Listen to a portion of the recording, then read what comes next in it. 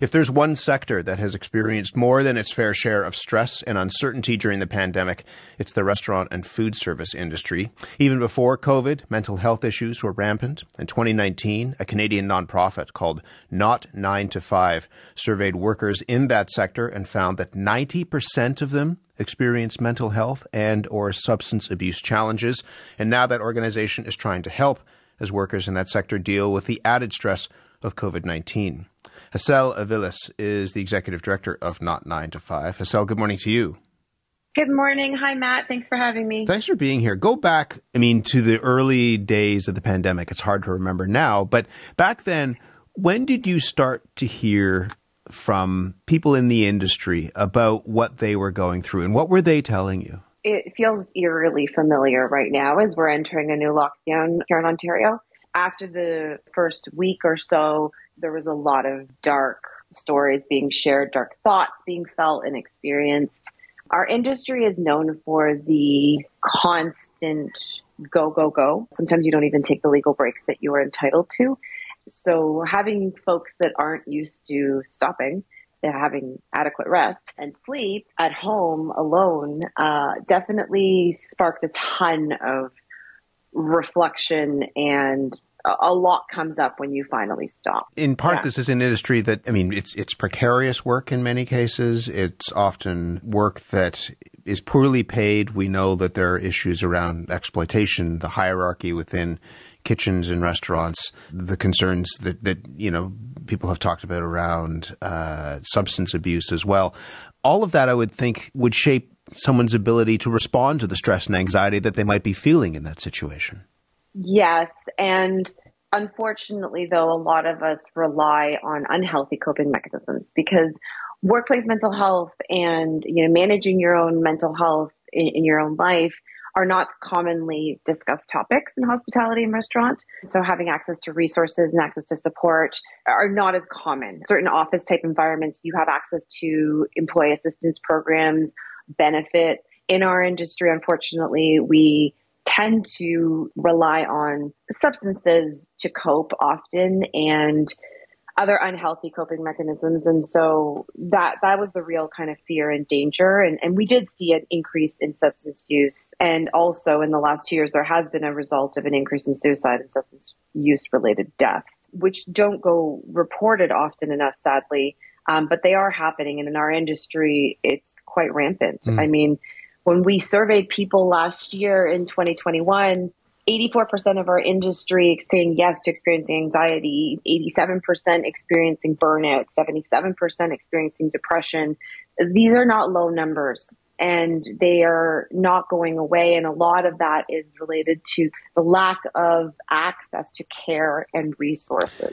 How aware and how much attention is being paid by the owners in this industry, whether it's a small family-run operation or big companies that are operating in the hospitality sector, to the mental health of their employees, given those large numbers? It's really hard to answer, but overall, from what I see and hear, there's not enough at all attention being put on the small businesses. And it's like a pressure cooker. There's really only so much you can add and continue to put a small business owner through before it breaks. And that's why, across Canada, we've lost over 10,000 restaurants.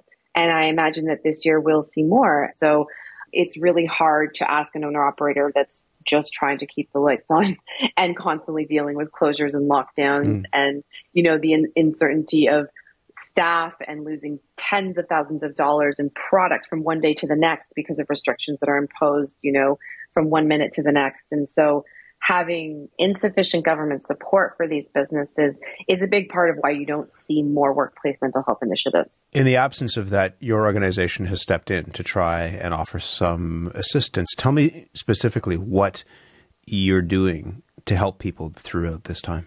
We realized that what was really missing as well was some way to assess people's learning. So just like in Ontario, you need a Smart Serve certification to sell and work with alcohol. We have now developed a mental health certification program that is launching called Connected. It is going to be online and available to anyone in the next couple of weeks. And so you would be certified how? I mean, with the SmartServe, you're certified. You get the certification if you go through the course so that you can safely serve alcohol. What's the certification here? You can safely support someone in a time of need. Huh. So support skills that you can learn, and it's not about fixing anything or solving anyone's problem. But once you learn how to ask for consent to offer support and learn skills like active listening, learning how to hold space and validating people's experience and treating everyone with dignity and respect in those moments, you can really make a massive difference. It's a big practice of suicide prevention. So if you can empower people with vocabulary and skills to know what to do in certain situations, you can help save someone's life. It's really great to talk to you, as always, about the work that you're doing. Thanks for that, and thanks for speaking with us. Oh, thank you for having me, Matt. Take care. And you. Take care. Bye-bye. Hassel Aviles is the executive director of Not 9 to 5. It's a nonprofit supporting restaurant and food service workers' mental health. Bill Howitt has decades of experience working with companies and organizations on workplace mental health. He's the founder and CEO of Howitt HR. Bill, good morning to you. Good morning, Matt. How are you? I'm well. If you take a look at this broadly, how much of a strain has this pandemic put on the mental health of workers in this country? Well, we know that there's all types of data in the last 2 years we've been collecting. I've led research myself with the Mental Health Commission of Canada. Anxiety and depression is going up, but we need to keep in mind, Matt, before COVID, we had 1 in 5 Canadians with a mental health issue. And the World Health Organization predicted by 2030, one of the number one causes of premature death is depression. So if there's a silver lining, now I think more employers, because of what's happening with their disability management costs, the challenges of retaining workforces, we're at a point in time where we need to get serious and help folks right now, but we also need to pave the highway a little bit wider. Well, what's your sense as to how much attention companies are paying to the issue of mental health of their workers? I mean, you can talk about what's happening in offices, and that's one thing with EAP programs and what have you. But beyond that, if you look at manufacturing, if you look at retail, are those sectors paying as much attention to this as they should? I think they're starting. I work for a very large, I won't say the name, a very large manufacturer too. Both of them are, one's a global brand, one's another. They're starting, a lot of senior folks are starting to pay more attention to it. The challenge is, in my opinion, I've just finished doing some work leading a study with the Canadian Standards Association. What our data is finding is that more organizations are spending lots of time in the plan and the do. Like, here's the program, here's the activity. But that the check and the act to see if what they're actually doing is working, or all the wonderful programs they have, are they making it clear when employees can access these programs? Or do employees feel safe in even talking about this? Again, the first guest, we're not naming her in part because she's concerned about employment issues in talking about this, but do people feel comfortable in talking about this? No, the answer is not enough. Some more starting peer support programs like your last guest are starting to knock down barriers. Now, it's interesting. When I introduce myself real quick, I tell people I have, I've seen clients for over 30 years. I've done a lot of work in the mental health space, but I lived my entire life with a mental illness myself. And I actually understand this concept of stigma. There's 3 types. There's self, there's peer, and there's organization. And until we get to the point where part of the education is that mental health is different than mental illness, mental health is just not EAP and extended benefits for psychological services or suicide prevention or et cetera. Mental health also includes like every interaction an employee has in the workplace. It can be a charge or a drain. So in your first guest, for example, that she had the courage to talk to her employer to start to move past some stigma so she can start to normalize certainly an unnormal situation for many of us living in a pandemic. You talk about something called psychologically safe workplaces. What are those? The psychologically safe workplaces where I can feel comfortable if you're my boss to speak my mind, to be able to share what I'm thinking without feeling like I'm going to be judged. Because many of us don't wake up in the morning saying, I can't wait to go to work and give my ideas and be told I'm stupid, dumb, and not worthy. So some of us will go into silence because we're scared. Psychological safe workplace is focused on inclusion, committed to have every employee feel welcomed, listened to, and heard. Well, give me a couple of specific examples about what employers should be doing right now to prevent these issues from exacerbating and leading to what people have been calling the shadow pandemic of a mental health crisis coming out of this crisis. So one is get your data. So we created in partnership with the Mental Health Commission of Canada an instrument to measure, get employers to baseline. So for example, where's our isolation levels at? Where's our stigma levels at? Where are people concerned about work demand? What are people thinking about their manager experiences? Step number 2 is let's not assume leaders have the skills to manage employees remotely. And many leaders do not know that they have a responsibility to support employees at risk. And importantly, leaders need to learn how to take care of their own mental health. And then the third part, I would say, is let's not hallucinate that employees understand what mental health is or what mental fitness is. You know, you don't get on a Stairmaster once and get ripped. It's not going to happen. So let's stop sending employees to a 2-hour workshop in resiliency expecting that's going to fix them. Why is this a good investment for companies to make? World Health Organization says for people that you have employees who are supporting treatment, so a lot of employers that are buying what's called cognitive behavioral therapy, for every $1 they spend in treatment, they can get a $4 return. Deloitte did a study for organizations in Canada that for every $1 they invest in mental health, they can get $1.64 over 3 years. It was a small sample size, but we have done a lot of research as well as we understand employers that invest in mental health, and then they work with the key stakeholders, the employees. Is what we're doing actually working and doing what we hope it will do? Those employers can have a big impact in influencing the employee experience and creating more pleasant emotions and helping people become more resilient. But the employer has a major role in facilitating that experience as well. Bill, it's great to talk to you about this. This is important. Thank you very much. Thanks for having me, Matt. Bill Howitt is founder and CEO of Howitt HR. The new year brought a little more money for a lot of workers here in the U.S. Minimum wage increases kicked in on January 1st in 21 states. Gina Schaefer is the CEO of a chain of Ace Hardware stores located in the greater Washington, D.C. metro area. Workers inside the district have been getting more than $15 per hour since last July, with another bump expected later this year. But neighboring Maryland and Virginia don't plan to reach $15 until 2025. Schaefer decided to implement the pay bump across the board in all her stores. Our co-host Rachel Martin talked with Schaefer about how this extra cost affects businesses.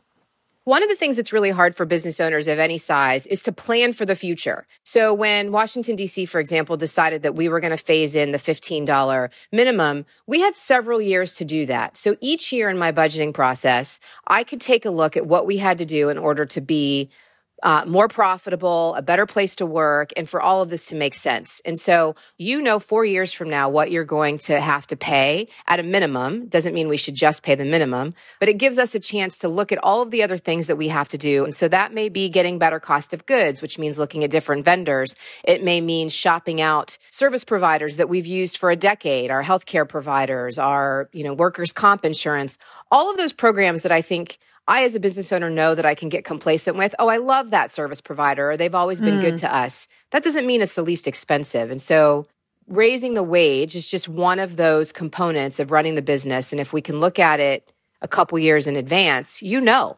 what you're going to pay. Does the consumer inevitably have to have some of this extra cost passed on to them?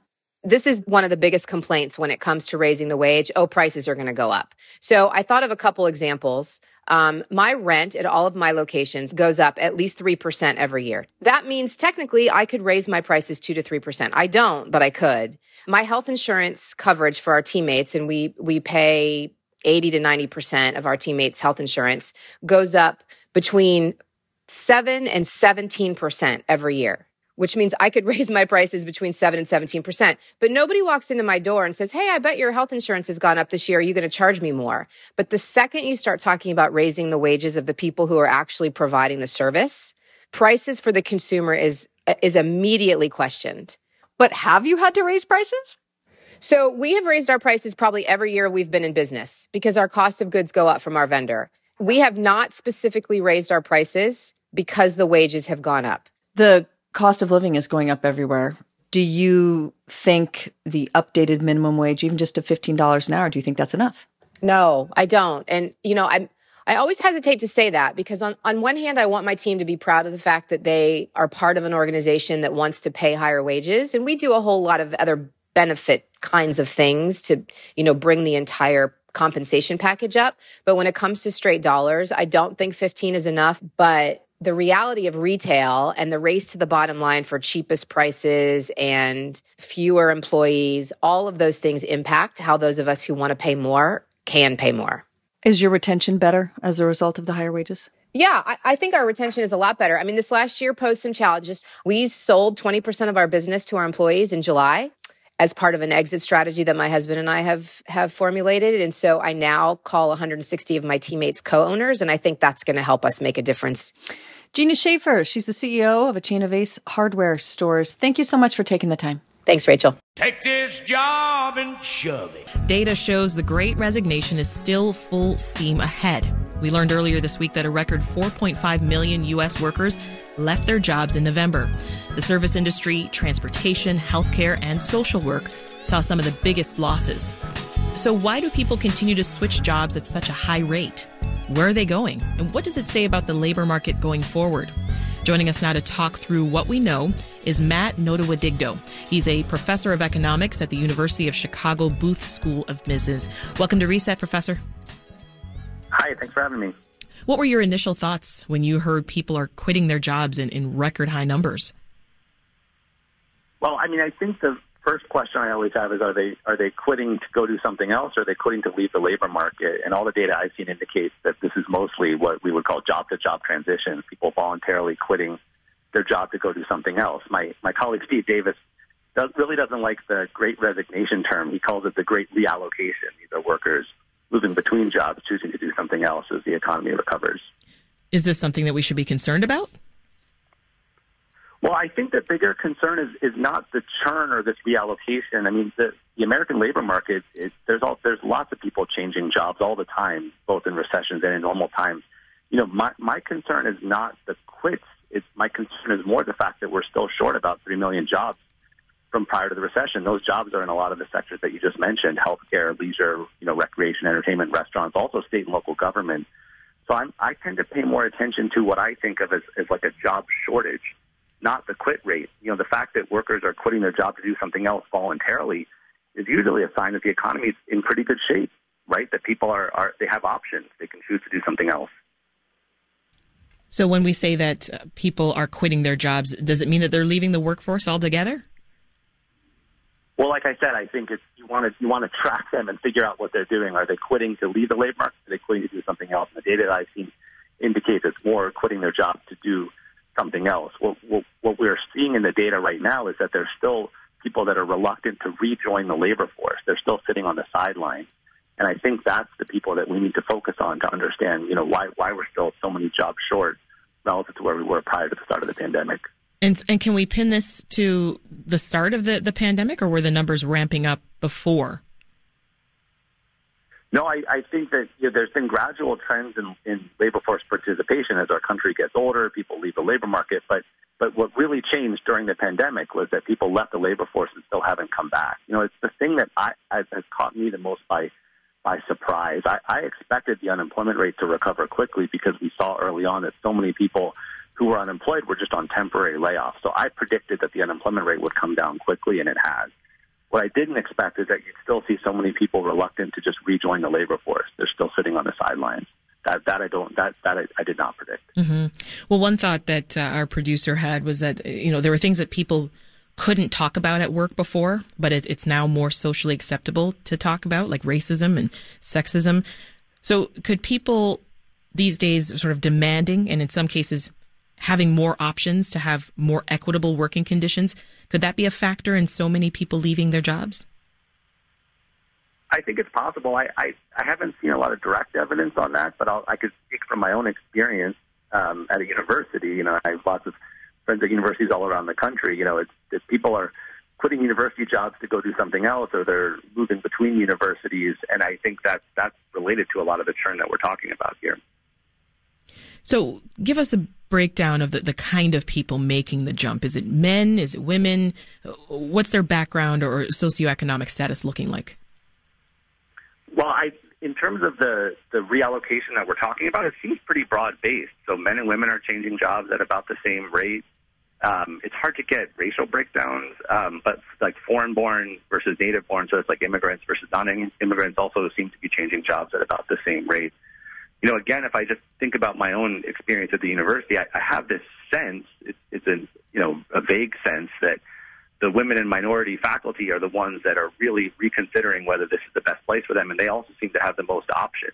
They're getting phone calls from other universities that in this moment are really trying to diversify their faculty, and so it makes it hard for our university to try to retain our female and minority faculty. Mm. Any idea from what you've seen so far, Matt, when these numbers might even out a bit? Well, in terms of like the worker shortages, I think it's just all, as it has been from the beginning, just tied to the pandemic. You know, the shortages in these sectors that I mentioned before, it's a service sector. You know, it's not going to get back to normal until the virus completely goes away. In healthcare, it's a little harder for me to make sense of. I do research in healthcare, and this has caught me by surprise. Healthcare workers leaving their job and doing something else, it might be hard to get them back, and I'm worried that could take a long time to recover. Matt Noto-Adigdo is a professor of economics at the University of Chicago Booth School of Business. Professor, thanks so much. Thanks for having me. This is Reset. I'm Sasha Ann Simons. Let's continue the conversation about the Great Resignation by bringing things a little closer to home. Good morning. I'm Noelle King. I'm Audie Cornish. This is Code Switch from NPR. I'm Shireen Marisol Meraji. This is Weekend Edition from NPR News. I'm Lulu Garcia-Navarro. Those are a few of the most prominent journalists to announce they're leaving the network in recent weeks, all of them women of color. Media reporter Paul Farhi has been following the turnover at NPR for The Washington Post. Welcome to Reset, Paul. Thanks for having me. Paul, is there a common thread to why not just these big names are leaving public media, but also other journalists of color behind the scenes? No, I don't think there is a common thread. I think there are several threads, though, and we can talk about those, of course. But obviously, the Great Resignation is part of this, that people having other opportunities elsewhere, and they're going to them. But part of it is also the culture within NPR and public radio. I think there is a undercurrent of great dissatisfaction that is reflected in these, departures of these prominent people and people who are behind the scenes as well. You know, the technicians, the producers, the journalists who don't get on the air. And the problems that they're facing, this goes to the journalists leaving local stations as well? Yeah, there's some of that as well. This is a period in which there's been an explosion of opportunity within the audio journalism business. Reduce it to one word, podcasts. There are many, many, many podcasts, some better than others, obviously, and some better produced and hosted than others. So if you are an audio journalist with some experience and some talent, you've got some opportunities right now. And I think we're seeing a little bit of that. For instance, Lulu Garcia-Navarro, who you quoted at the beginning there, she went to the New York Times to start a podcast there. We don't know where Audie Cornish is going, but I would suspect she'll end up doing something like that as well. Mm-hmm. And Noelle is gone with Vox, working on a podcast right. as well. That's yeah. Right. Yep. So there are some similarities in where they're going once they leave NPR. Yeah, I mean, these people are well known and they're talented and they have a special set of skills that are very marketable these days.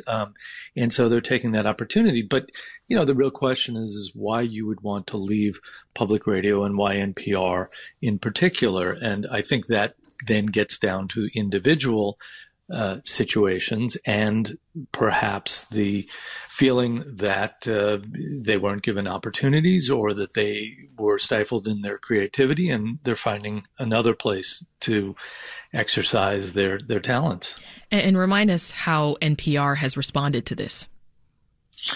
Well, NPR says basically good luck. Behind the scenes, though, I know NPR has tried very hard for a very long time to recruit journalists of color, and it's done reasonably well over the years. It's also given many opportunities since its beginnings 50 years ago to women, not necessarily women of color, but to women. Some of the founding mothers of NPR were Susan Stamberg and Linda Wertheimer and Cokie Roberts.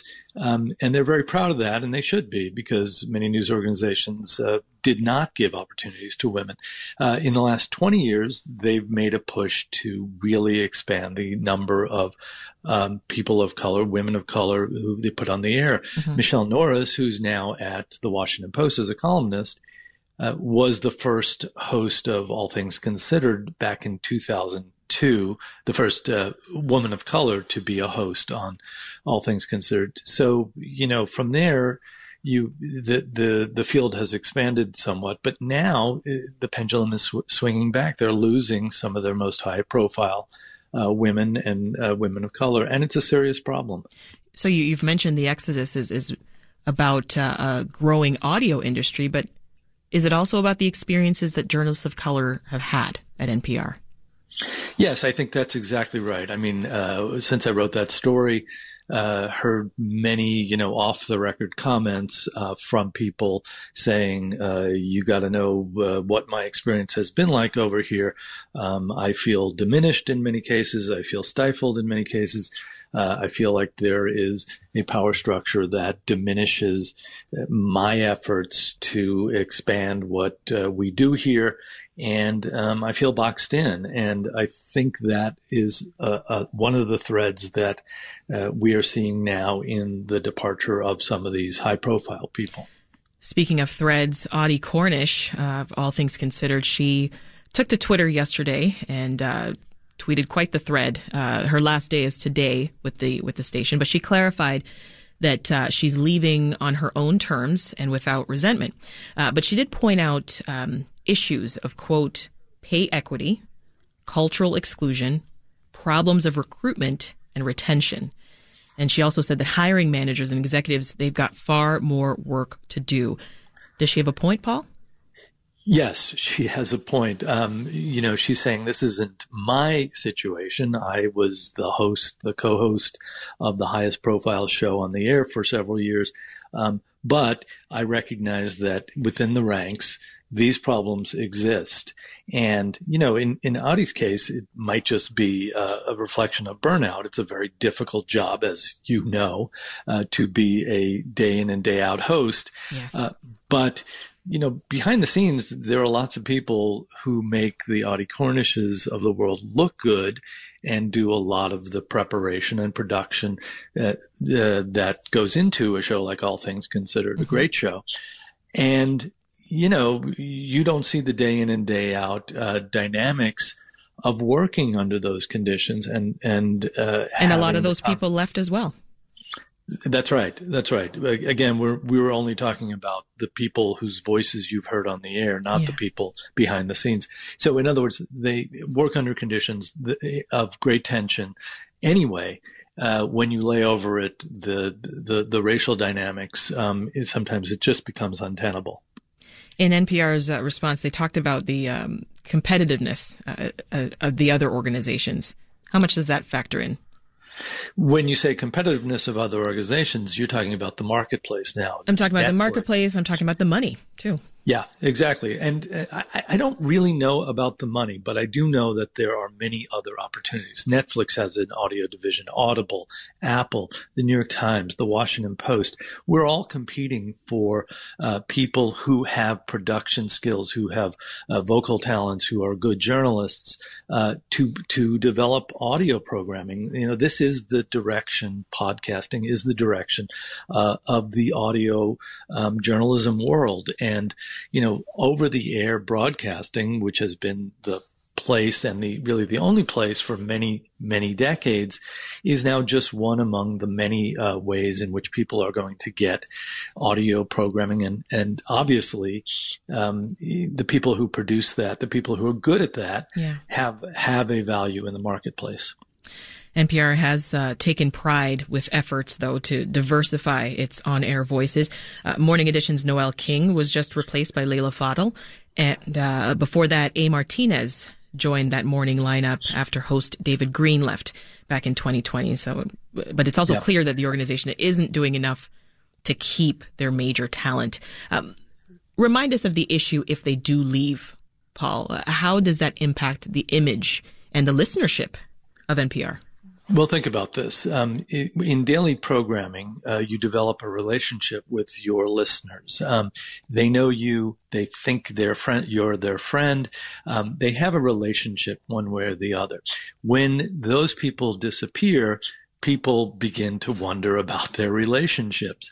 And it's very difficult to develop the kinds of skills and the kinds of relationships that hosts on the air have over time. And it's not just a bunch of words. It's not just a bunch of facts. People think they know you, and then you disappear. Those relationships have to be rebuilt. So this kind of turnover for television or radio or any other media organization becomes very damaging because it harms the relationship with the audience. As a reporter who covers the media industry, Paul, the same one in which you work, what do you think your responsibility is in telling these stories?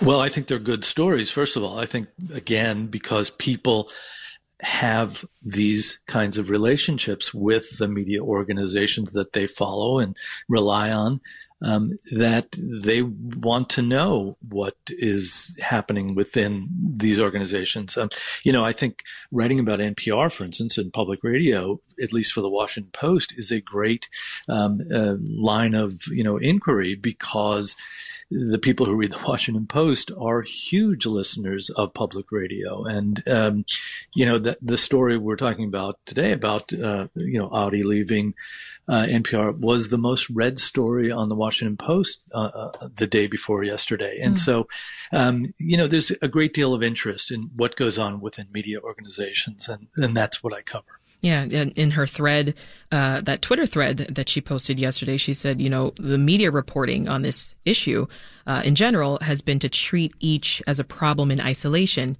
and that's just not the case.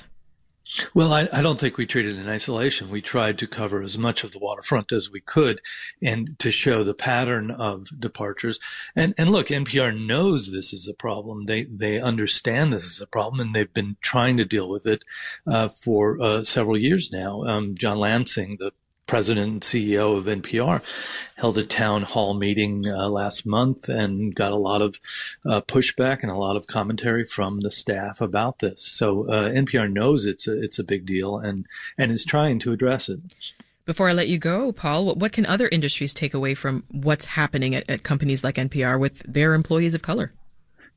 Yeah, that's a great question. I think the answer is listen. The answer is, try to take account of what your workforce is telling you and get ahead of the problem before it becomes a problem. And, good companies, not just in the media, but good companies everywhere, attempt to deal with what their employees are going through, the working conditions, and, try to get ahead of it. And I think NPR certainly is not sticking its head in the sand. It's trying, in some ways, to address it. Whether they will be successful, I don't know.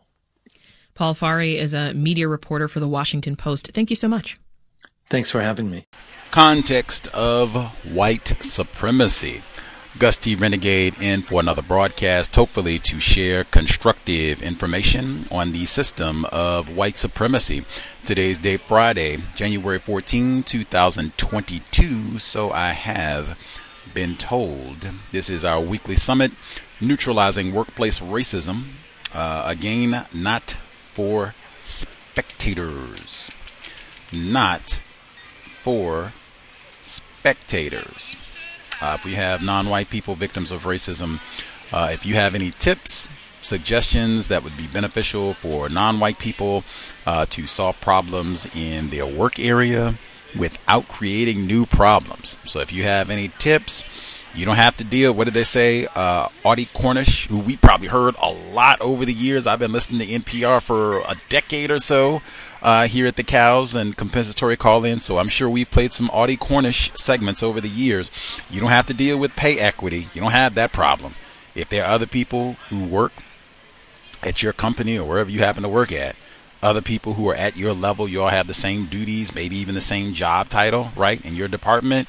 It's not that they make $80,000. You make $25,000 to come in and do the exact same thing, exact same title, exact same department. No. He make $80,000. I make $80,000. Matter of fact, I even got reparations. He makes $80,000. I make $81,000 reparations. You don't have to deal with that. You don't have to deal with cultural inclusion. I don't really know what that means, so I can't really, go into any detail about that. We'll just have to skip over it. But you don't even have to worry about what that means because you don't have that problem, whatever it means. You don't have anything about retention. I know what that would mean. So they train you correctly. We are investing in you. You are a valuable, appreciated asset at this company. You don't have to. They talk about being heard. You don't have to worry about that. They listen to you. As I just said, you are valued. You have ideas.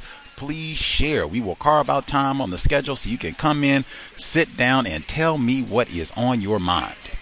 That's the type of work environment that you have. You get all of your raises. You get absolutely sparkling performance reviews every time. You just got a big, fat, juicy bonus at the end of the year, as you always do. If that's the type of work situation that you have, put us on speed dial 720-716-7300, the code 564-943 pound *61. Tell us how you did it. We have lots of victims of white supremacy, Gus T included. All we are accustomed to is being mistreated. What do they call it? A lack of cultural inclusion, whatever that means.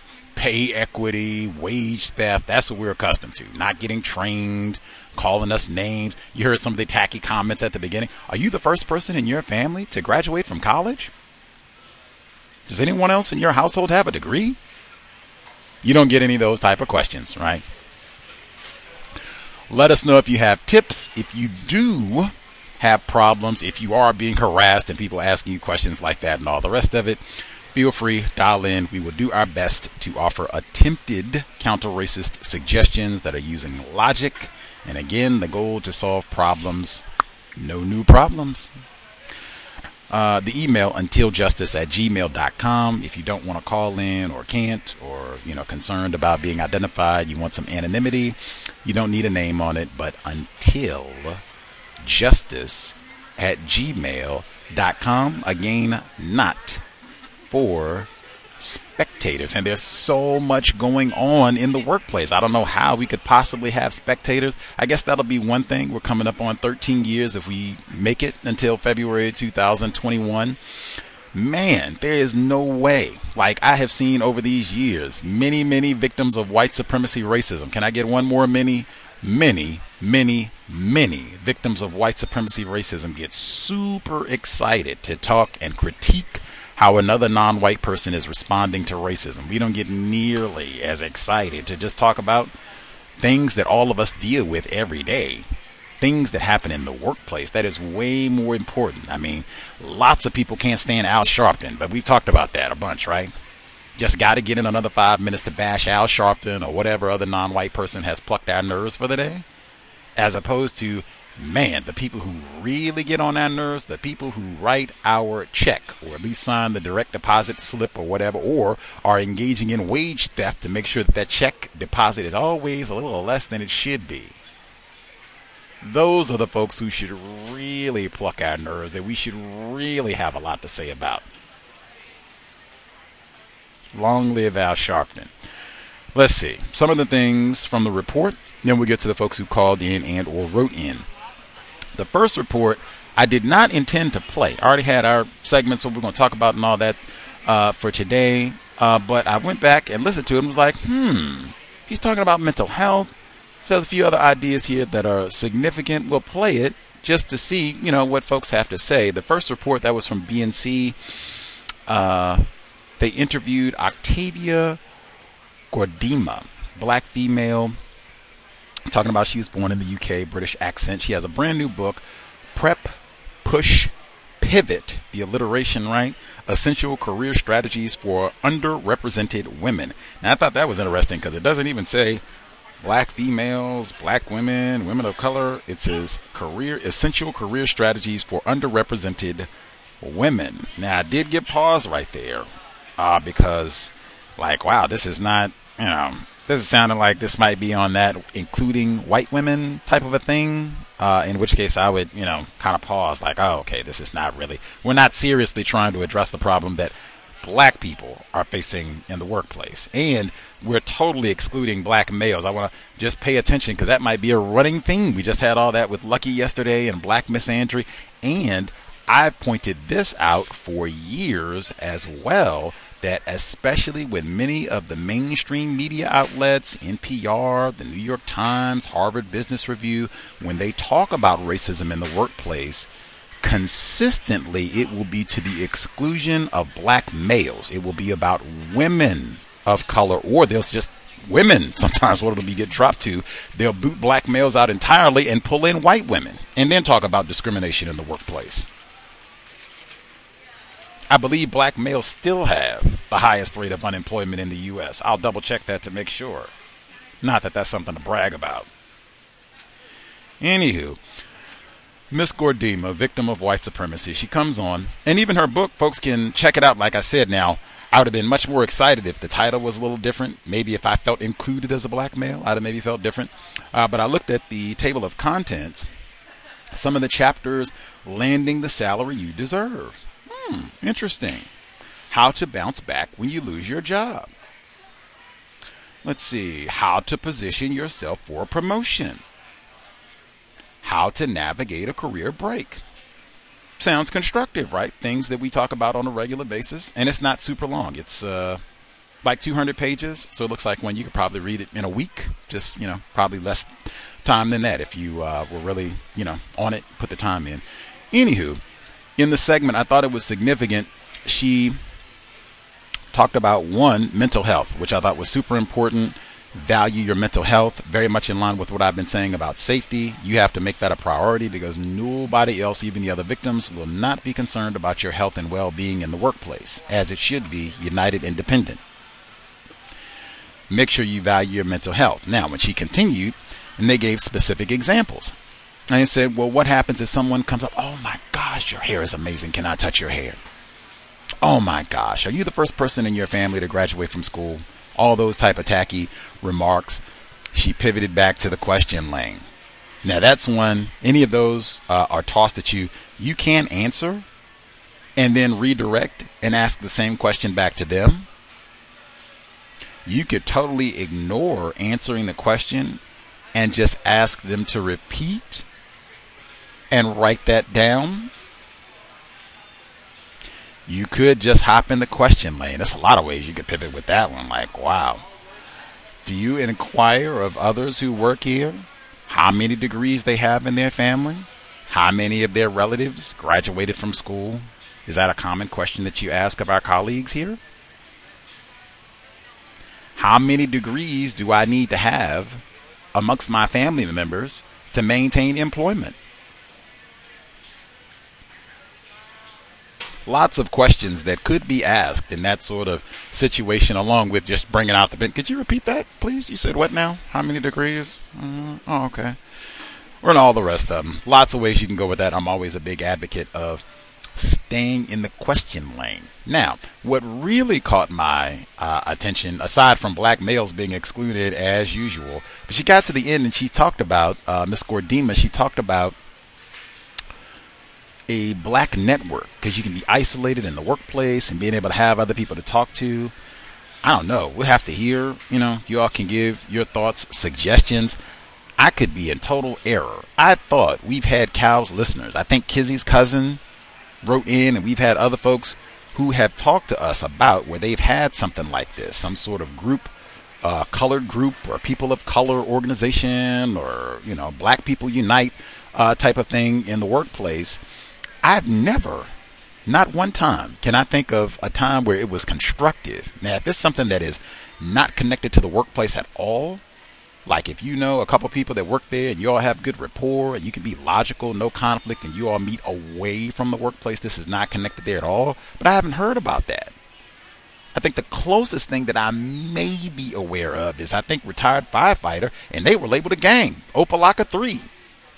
And he said he had known these folks for a long time. This wasn't something where they came on the job. Oh, Bill, okay, I'm brother firefighter, and blah, blah, blah. And that's not what it was, unless my memory is bad. So, I mean, I don't really know of anything like that is constructive. And I think I've also heard, and it doesn't surprise me, what I would expect white people are going to infiltrate anything like that. If it's connected to the group, probably even if it's independent of the actual business where you work at or what have you, all they're going to do, and they'll have a million ways. It could be Alexa. If you all are going to do this, you all meet an hour, 30 minutes every, third Thursday or whatever it is. They'll just have the recording and sit around and get minutes, recording of what you all talked about in the meeting and then plan from there. Or they will have said victim go and take really good notes or record or go and sabotage or go and do all three and then come back and report to us what happened.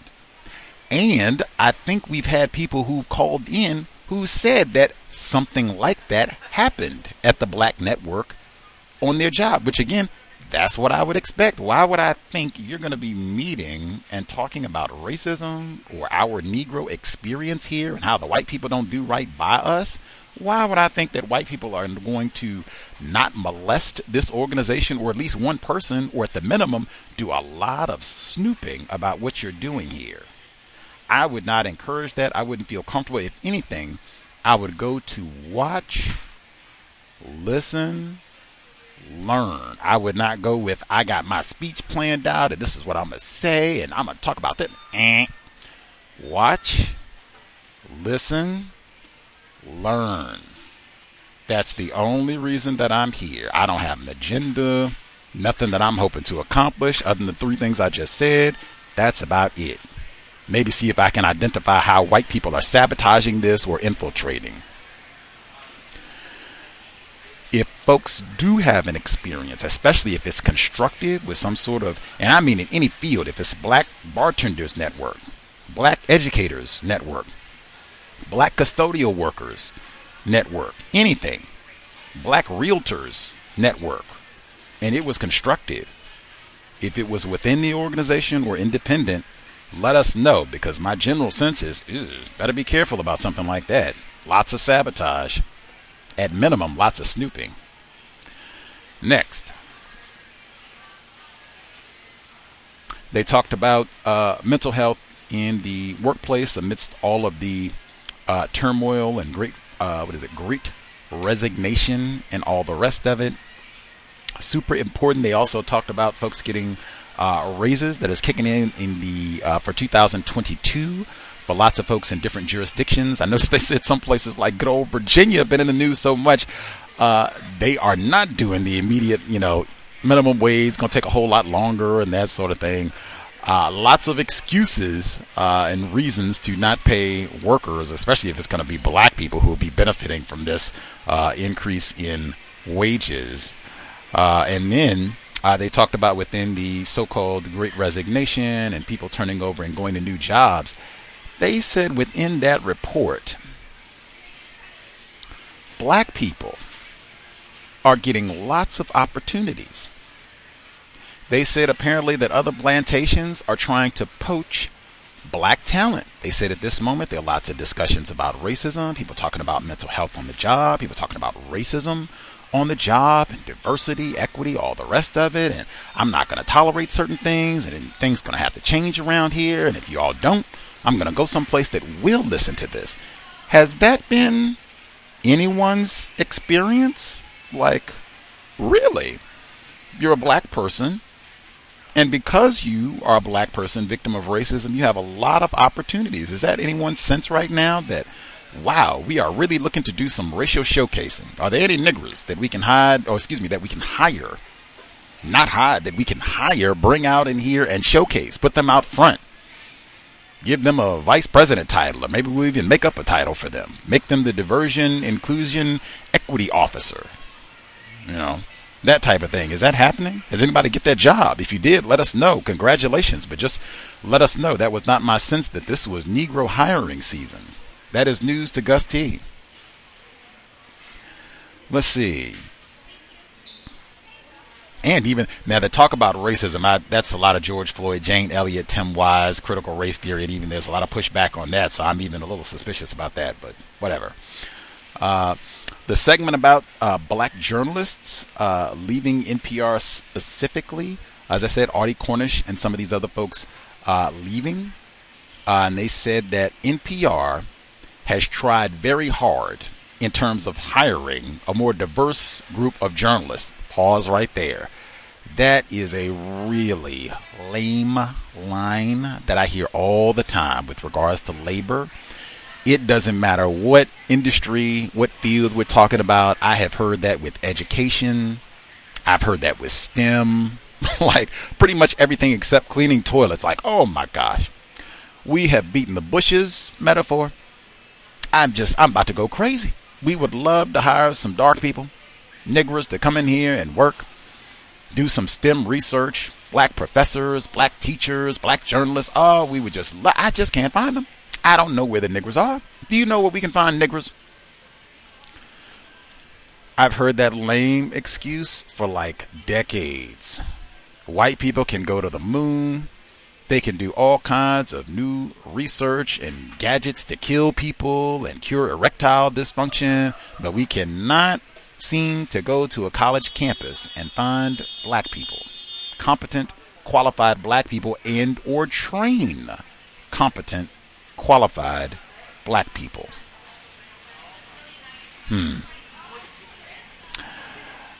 They said, and then it went from, we had such a hard time and we tried so hard. I know NPR is so proud of the work that we've done to hire white women. That is a major act of racism when they just get on their role of hire women. Cokie Roberts is not a black female. NPR hired a rack of white women suspected racists. Diane Rehm and such, who got to hang out for decades till she was geriatric and what have you, and host radio programs. That does not count for it. I don't even how that even comes up. We're having a conversation about your inability to retain black journalists, all of whom were black female, by the way, since I did say something about black male exclusion. We now have diverted to talking about how many white women have worked at NPR and our proud record of hiring white women. Then they go from that tackiness to talk about, oh man, Audie Cornish is leaving. Why do you think she left? That's where I said, I don't know what cultural inclusion is. Maybe they break that down. Maybe she explained that on Twitter. Pay equity, got that. And I even paused right there. Remember the segment that we played last week about pay equity? And they said women, that was Terry Ghilarducci. Remember, white woman, I said. She said that pay equity would be solved overnight. That was the metaphor, but I think she meant literally. She said all they need to do, transparency in salary, and women's problem would be solved. Now, I said last week, I don't think that would solve the problem with black females and pay equity, but whatever. You say all they got to do is have transparency. NPR has a pay equity problem? Like, really? Do they have transparency with salary? And if not, why not? Anyway, so their pay equity is a problem, cultural inclusion is a problem, whatever that is, retention is a problem. Apparently, hiring black males is a problem too. They mentioned Donald Green, one of the folks that they hired. He's not even a non-white person. This is just a straight-up white man. I have no idea how his leaving NPR, what that has to do with their inability to hire non-white talent. Did he leave in protest because they didn't have enough niggers? And if so, why did they make that public when he departed? I didn't see anything about that on the page. Just a shot of a white man, suspected racist, wearing all black, incidentally, but whatever. And make sure I just tie that all together. I'm really only aware of Eric Deggans, and he covers television at NPR. which I find, I mean, that's not like what they call hard news important to just have him on to talk about like Precious and Blackish, that sort of thing. I think they may have a black male who does one of their code switch programs, maybe, but I mean, NPR does not have people that sound like Gus T. They can brag about all the non-white females that they hired, and many of them are not even black females, and all the black females who have departed. And most, they can brag about all the white women that they've hired that hang out on the air. But black males, are you serious? You can't find a black male that can hold a microphone? You don't even have to do that. That can talk into a microphone, can read. You can't train black male journalists? Like, really? Hire Mumia Abu-Jamal. He's been on the job. Why not him? Think he worked for public radio before he was in greater confinement. The excuses abound. Incidentally, they were talking about podcasting. Say it again. Hey, Gus T podcasting for 13 years and despised by all. I do not feel at all. Wow, he's valuable and has done this for so long, and he would be a great addition. Not by anyone. White people, non-white people. Coon when we started in 2009. Extra coon now that it's 2022. To be expected. Same thing I've said the whole time. You like the cows, so what? Don't like the cows, so what? Neutralizing workplace racism. Get to the phone lines. The number again is 720-716-7300. The code 564-943 pound. Press star 61 if you would like to participate. If we got any folks, if you have any history, any experience with some sort of black organization in a workplace setting, your colleagues, people you're in the same building and you all get together monthly or weekly or whatever it is to discuss racism or constructive things related to the work environment, if that has worked, if that's been, something that you appreciated, you think, could be duplicated and produce similar quality results, please share. If my memory is correct and white people did infiltrate and sabotage and all the rest, you can share that as well. Also, with the COVID-19 mandates, that Supreme Court decision came down a couple days ago where they said, Joe Biden, President Biden, you do not have the authority to mandate these vaccines in the workplace, except for healthcare workers, because there's federal money with that. But for the rest of it, you do not have that authority. I said, all that white defiance is going to escalate now. You're going to have a whole lot of white people like, see there, I told you, you're not the boss of me. I'm not doing none of that. I'm not washing my hands. I'm not wearing a mask. Nothing. That looks like it could be beginning. I've seen reports where there are several major employers who already, just within literally hours from the decision, it's been like 2 days, where they already started to rescind their vaccination policies and what have you, and have started to strip them down. So that's something as well. If you've seen either just individual behavior changes or if they have changed policy and procedure again since the decision, let us know how folks are responding to COVID-19 protocols in your workplace in the, first early stages of the new year. Let's see. We'll hit the switchboard, see if folks have thoughts, observations to share. First few folks with a hand up should be with us. May I be heard? Yes, sir. Caller 4797. Thank you. Good evening to Gus, the host, and all the participants of the Cows Radio program. I wanted to report on my position as a courier for medical COVID tests. One of the experiences that I've had was delivering to some of the schools, which are many of them are in Westchester County in New York State. These areas are mostly white people, and the schools are almost exclusively white children. And one of the experiences that I had with delivering the COVID test is with the security, and the security officer this happened a few weeks ago, when I was coming up to the desk to deliver the COVID test to the different departments in the school. I guess he was training someone, so he began by the procedure of, letting him know that I was with XYZ company. And he said something that was very interesting. He said, "Oh yeah, and and here's his mugshot," because I had been in the system from previous interactions. And the person said, "Oh, and yes, here's his mugshot." I thought that was very interesting. I would have let that go relatively unnoticed, but then when he handed me the sticker that gave me access to walk around the school to distribute the test kits, he threw the sticker at me, in which it fell on the ground. And I had a decision to make, and whether or not to pick up the sticker or to behave in a way that was probably not conducive to me doing my job. I picked up the sticker and went about my job. But after I had finished, I had to figure out what I was going to do, because I don't want that to continue to happen. So when I came back to give him the sticker, to return it so that he could check me out of their system, I handed it to him and looked him in the eye and told him, "Here's your sticker." I didn't become belligerent, although that felt like it was something that I would have been justified in doing, because I think that was quite insulting. And the weeks subsequent to that, I have not had that issue. This person has handed me the sticker that gave me access to the environment without incident.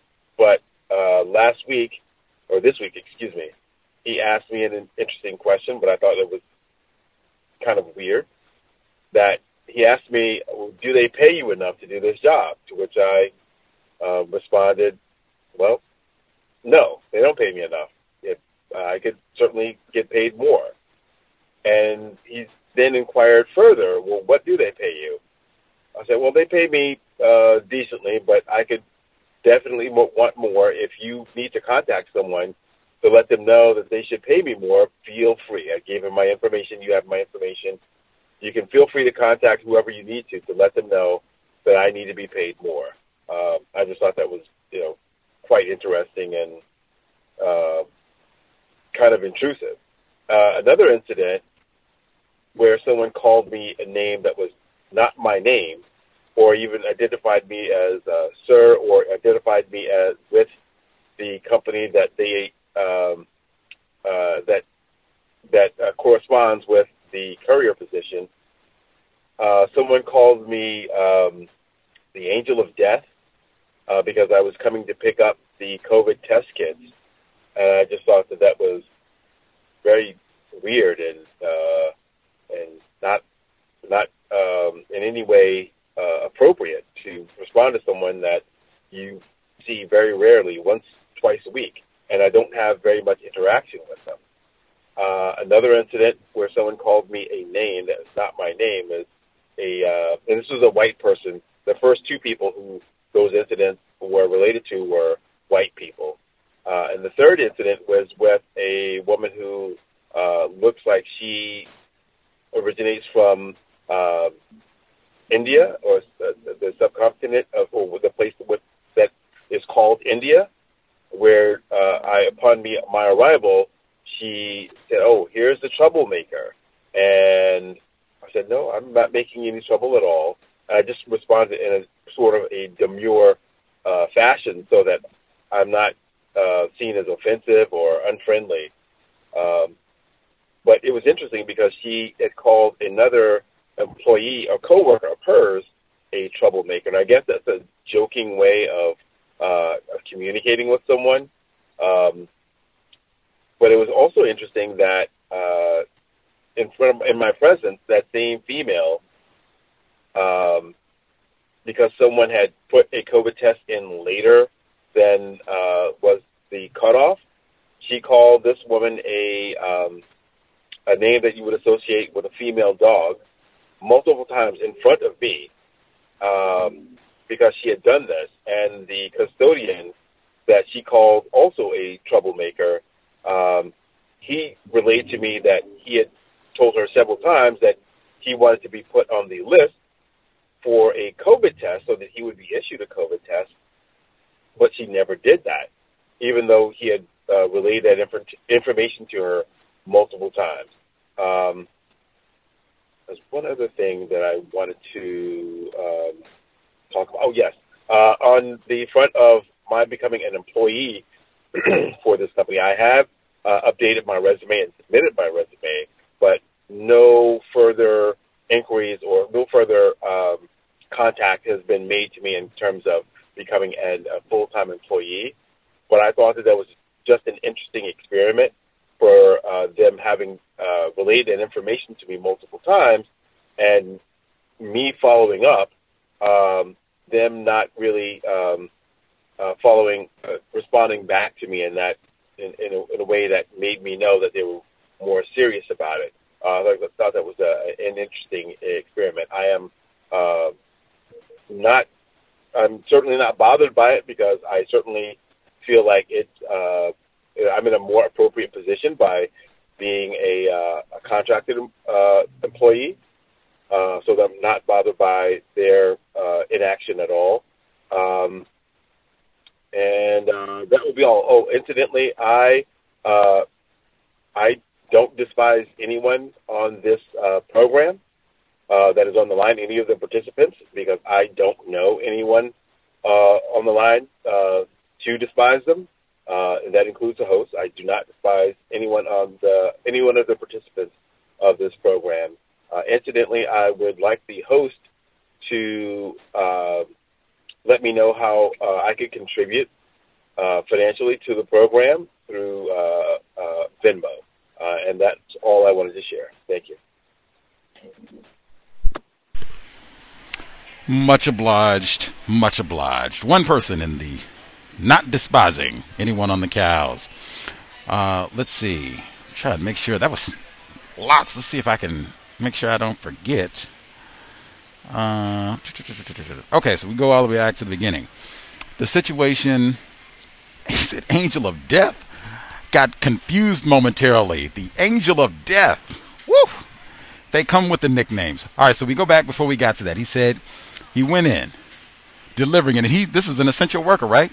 He's delivering COVID-19 tests, right? This is one of the people that they've been going out on the roof. Remember that when all this started 2 years ago? They would go out on the rooftop with skillets and all the rest, and whoa, we love you, brother. Oh, you're working so hard. Whoa. This is him, right? One of them, right? Okay, so we're supposed to be respect. We appreciate your hard work, brother. You going out there and putting in all that time, and you getting a COVID-19 test. Like, wow, this is so important. No. He goes in, starts from the very beginning. Before we even get to Angel of Death, it's, look here, and he said he's training about the job, probably correctly, and then training about racism, white supremacy. Negro comes in to deliver packages. Oh, good to meet you, sir. Nice to meet you. Doesn't say, hey, guy's always here. Friendly, comes to do deliveries. This is the procedure. You check them in, get the sticker, boom, boom, boom. No.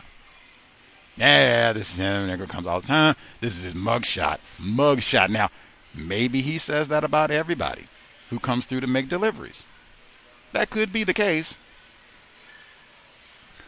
I've heard that sort of language before where it's criminalizing the black person. Mugshot. Might even say that might be similar to calling somebody, I don't know, troublemaker, maybe? That sort of the black person is, here we go. There's a reason I work not even to say negative, because it's in the word guide. Why does Mr. Fuller say even avoid the word negative? Negroes, always something to avoid. Always something bad with the Negro. Negative and negation. Like, the nigger, the troublemaker is coming around. Look at his mugshot. Some criminal, probably a rapist. Unless I'm mistaken, that's who has a mugshot is criminals, right? Rapists, looters. Anthony Broadwater. So we go from that. Here's his mugshot. Okay, I'm doing my training. Mugshot. Okay. All right, so you give him the sticker. Then just hand it, even with the COVID, right? I'm touchy about that. I don't like being close to people right now and everything. He could have just placed it down. I'm sure it was a desk or table. If you got to go through all that and sign in and go into school, he could have just placed it right there. Boom, here's your sticker, sir. Much obliged. Nah. Psh, slings it. What is that?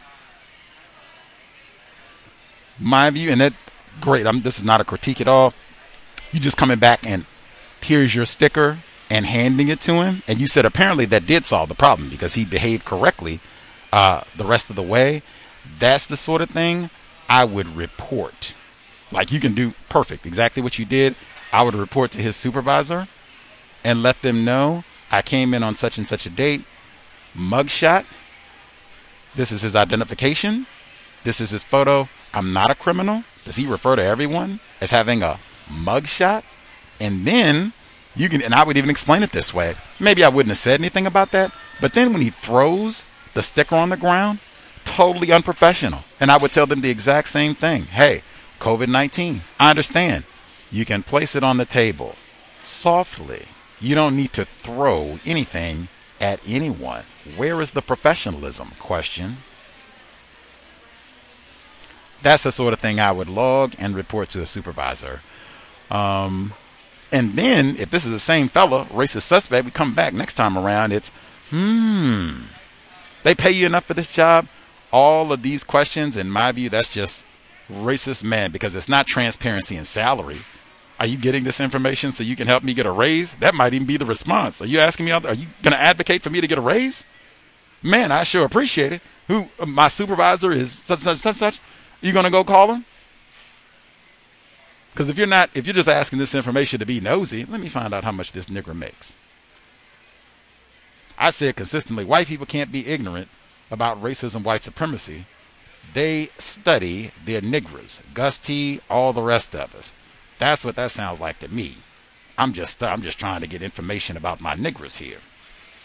Get you a raise? I'm trying to get you a raise? No, it might get you fired. I find out you're making too much money. He says, well, let's see. You don't make enough. How much do you make? He said, I didn't feel comfortable. Let me. If I can ask you a question, sir. If you had that situation to do over again, would you respond the same way, or would you have a different response? If it was different, how would you respond? Well, it did catch me off guard. I didn't expect there to be any interaction with this person. I would. That's something I have to think about. The first inclination I would have is to say that I don't like to discuss my my salary or my finances with people that I don't know. But I don't know if that's going to be something that causes more problems or could potentially interfere with me doing my job. So that's something I'd have to think about more. Love it. And these are the type of things, I didn't think about this before. I'd have been in the same position because I wasn't thinking about this in terms of, oh man, you go on these jobs and racists, they love doing this. Ask little questions and things, get all in your personal business and stuff. Sometimes you have to kind of do that, kind of think like, where am I placing the boundary line at in terms of what things do I want to share? Do I want to tell them about my, if I'm married, if I have children, all the rest of it? Do I want to tell them my salary, where I went to school? Just think, do you want to share these things? If not, I think especially with salary, because so many people are touchy about that, I totally think you could say with no problem, and I think with no reservation, I don't discuss salary publicly. You don't have to have an attitude or anything like that. I just don't publicly discuss salary. You don't really know him. You all aren't cool. I think for the most part, it would be difficult to start some sort of problem with that.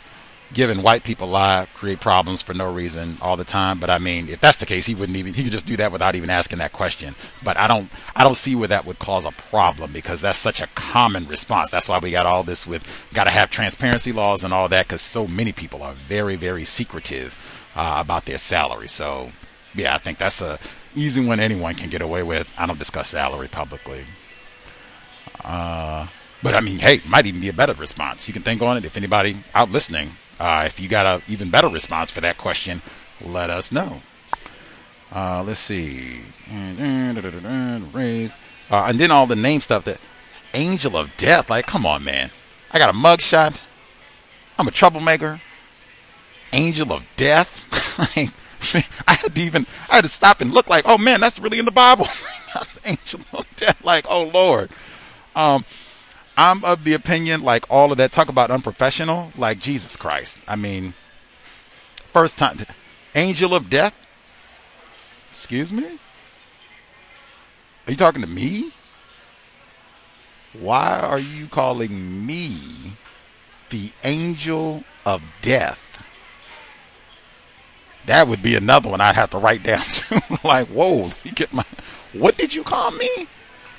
Angel of death. Okay. And why are you calling me the angel of death? Because that's not a nickname. I could see how, maybe if you call everybody a troublemaker. I think the late Howard Cosell, way back when, suspected racist, said he called everybody a monkey. Maybe. I don't hear everybody the angel of death. That sounds like a UFC nickname or something. You about to go in the ring and, choke somebody out or something. Like, I don't even know how to respond to that one other than, what? Why are you calling me the angel of death? Are you talking to me? And why are you calling me that? And then to write both those down, I would appreciate it. I don't know if that's a biblical thing or what, but I would appreciate it if you would just call me by my name every time. Not the angel of death. Not any other nicknames. Gus will be fine. Thank you. Same thing for troublemaker. Why are you calling me a troublemaker? Are you calling me a troublemaker? Okay, and then why are you calling me a troublemaker? And then once we get that, same thing. Please just call me by my name every time. Don't add anything to it. I don't have any other nicknames. I call you by your name every time. And everybody else who works here, I would appreciate the same in return. Thank you kindly. And they don't have any, just a neutral. It can't just be, hey, B. I don't know what your name is. We'll just say, Bob, if your name was Bob. Hey, B, how you doing? It can't just be, oh, okay, this is call me initial. Okay. No. You got to be the angel of death. And the troublemaker.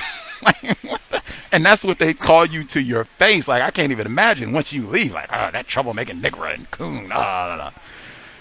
Anywho, and then I forgot. Then he said they had another black person. He was trying to get a COVID test, and she wouldn't do it. Like, that's life and death. Like, what in the world? They said we've been in a pandemic for 2 years. I'm trying to make sure that I'm safe. Trying to make sure other people that I'm around are safe. Nah. Other person, he said they handed in the test late. Now she's the B word. Where's the professionalism? That's the way we're supposed to be talking about clients. Other people who are just trying to get a test in. Like, geez, that's something I would pay attention to anyway in a work environment. Like, you can get frustrated about all kinds of things, but sometimes when people get reckless, unprofessional, and the way that they talk about clients and what have you, woo, the same disrespect, discourtesy will extend to coworkers. I've seen that every time. Professionalism in the workplace, big advocate of that. That's something I'd report to, by the way, calling clients the B word and all the rest. Like, that's how we're supposed to behave here? That's modeling professionalism? Question. Let's see. Venmo is on my blog, racism-notes.blogspot.com. If you look in the top right corner, the PayPal button is right there. And so then just look directly beneath that. Should be 3 links. One of them's for PayPal, one's for Cash App, and the other's for Venmo. Should be right there. Should take you right to the page. If it doesn't work or is wacky, drop an email or let me know. But it should be right there. The blog again, racism-notes.blogspot.com. Top right corner, links for PayPal, Venmo, Cash App. Much obliged for all of the investors who have kept us on the air. If we get to February 21, 13 years. Baker's dozen. Let's see. Do we have any folks' thoughts? How would you respond? What do you think is the best way to respond to that sort of question? You get some suspected racist in a work environment who comes and they, hey man, how much do you make? What do you make enough money? How much do you make? How would you all respond to that question? Anybody think that you would get in trouble? Does anybody think it would cause more problems if you, in response to that question, say, I don't discuss salary publicly? And or does anybody have a better response, something that you think, oh yeah, This is how you answer that question. No problems will be started, and bam, you won't have any other problems with this person. Any folks have any thoughts on how they would respond there?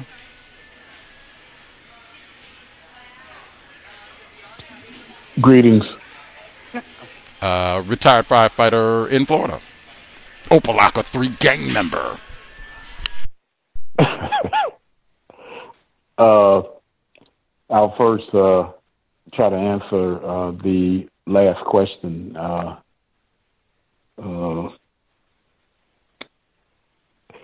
think the statement of you don't discuss your salary, it would be suffice enough. That basically tells the person that any other comment that goes beyond that, it would have to be gain the attention of the administration of our employment.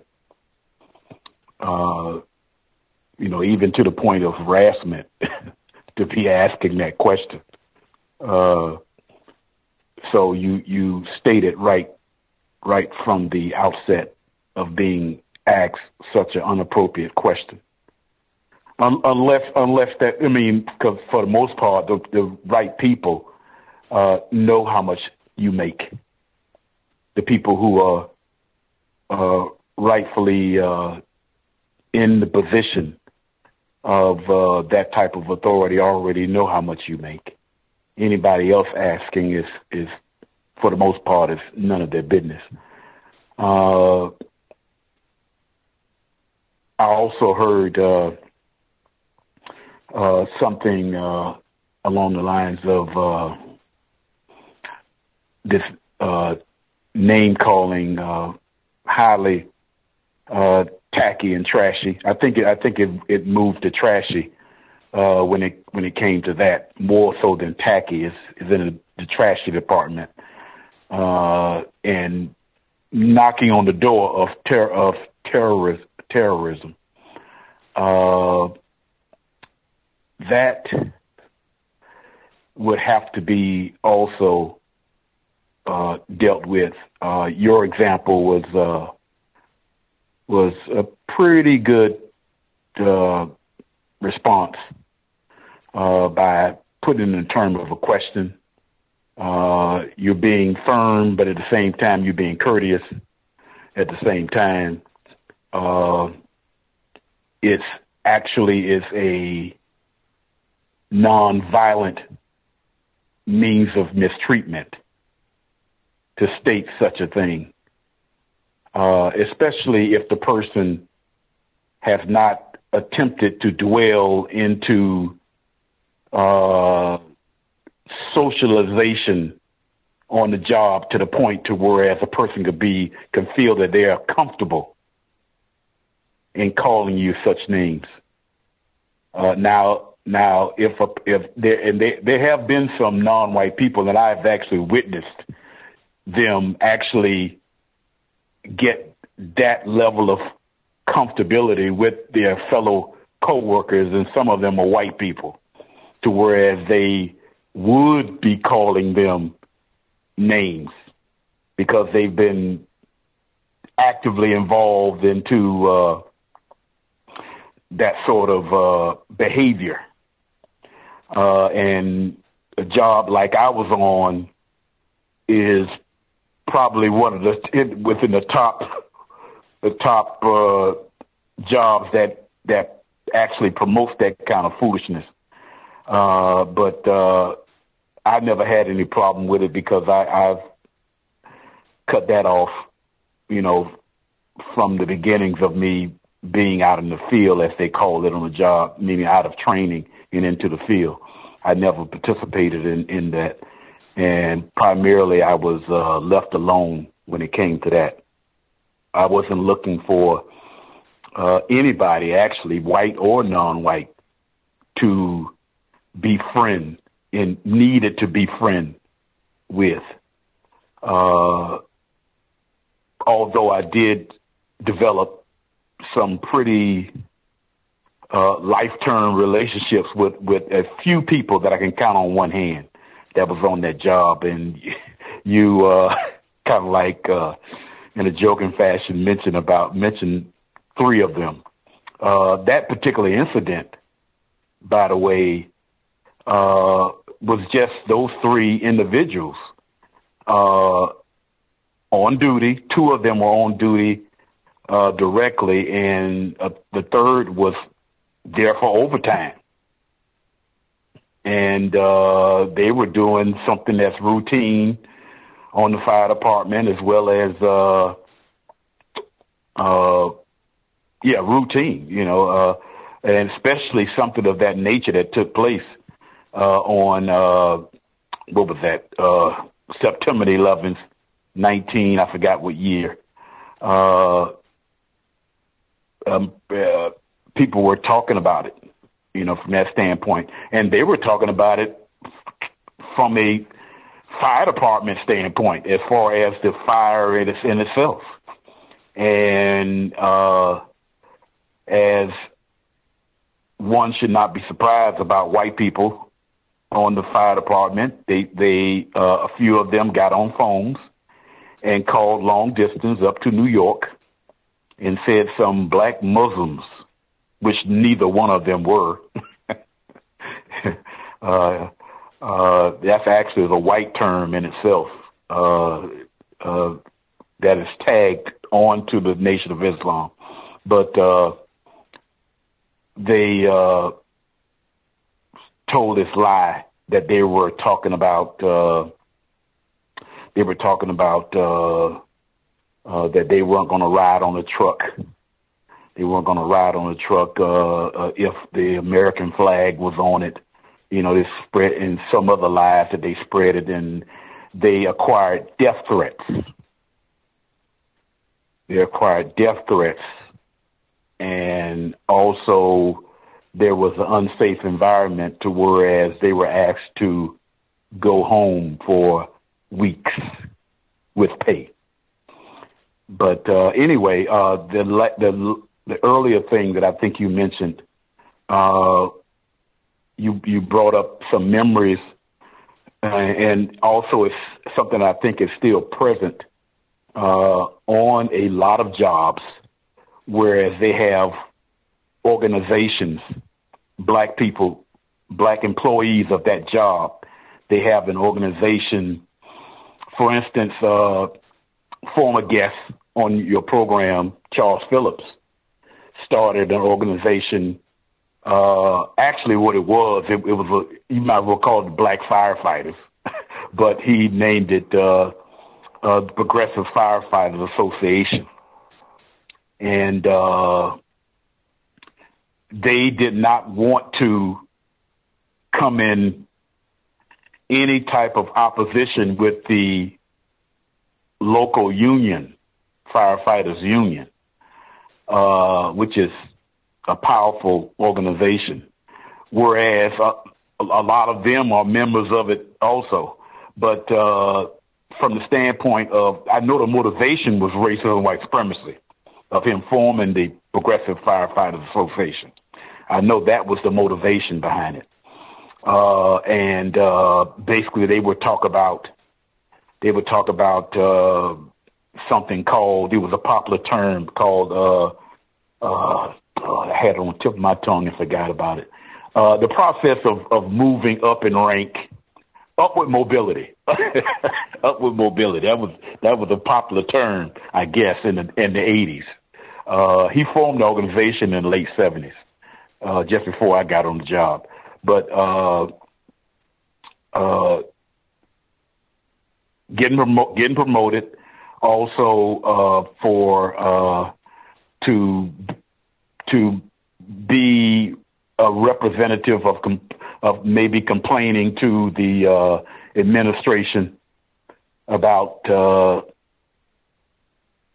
problems that's on the job between black people and the employers themselves, that sort of thing. He started that organization. Myself and a few other guys who were organized when we were off duty. We attempted to, we were members of this Progressive Firefighter Association, attempted to kind of like give more direct attention to the problems that black people have on the job, and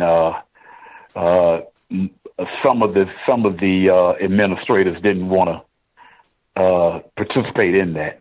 I'm talking about the Progressive Firefighter Association. They didn't want to participate in that. There would have been too much. We wanted to involve black people in the areas where the fire service basically responds to. That's what we wanted to add into it, and I guess they didn't want the consequences that comes from such a thing at the time. But and like I said before, that I'm pretty sure on a lot of jobs there is such organizations like Black Nurses. There's definitely is organizations with law enforcement, with black law enforcement officers that have such organizations.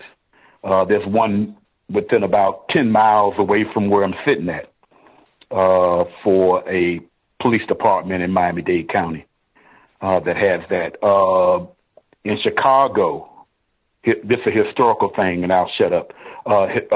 Chicago, when Fred Hampton was murdered, there was such an organization of black law enforcement officers of the city of Chicago who assisted the private investigation of his murder. And you can look on Eyes on the Prize, and one was speaking publicly. One of the representatives was speaking publicly on his murder. So there is such a thing where there is organizations like that. They don't come out in the open and say that we're organizing against racism and white supremacy, but basically that's what the motivation for them creating these organizations are for. That's it. Thank you. Much obliged. Retired firefighter in Florida.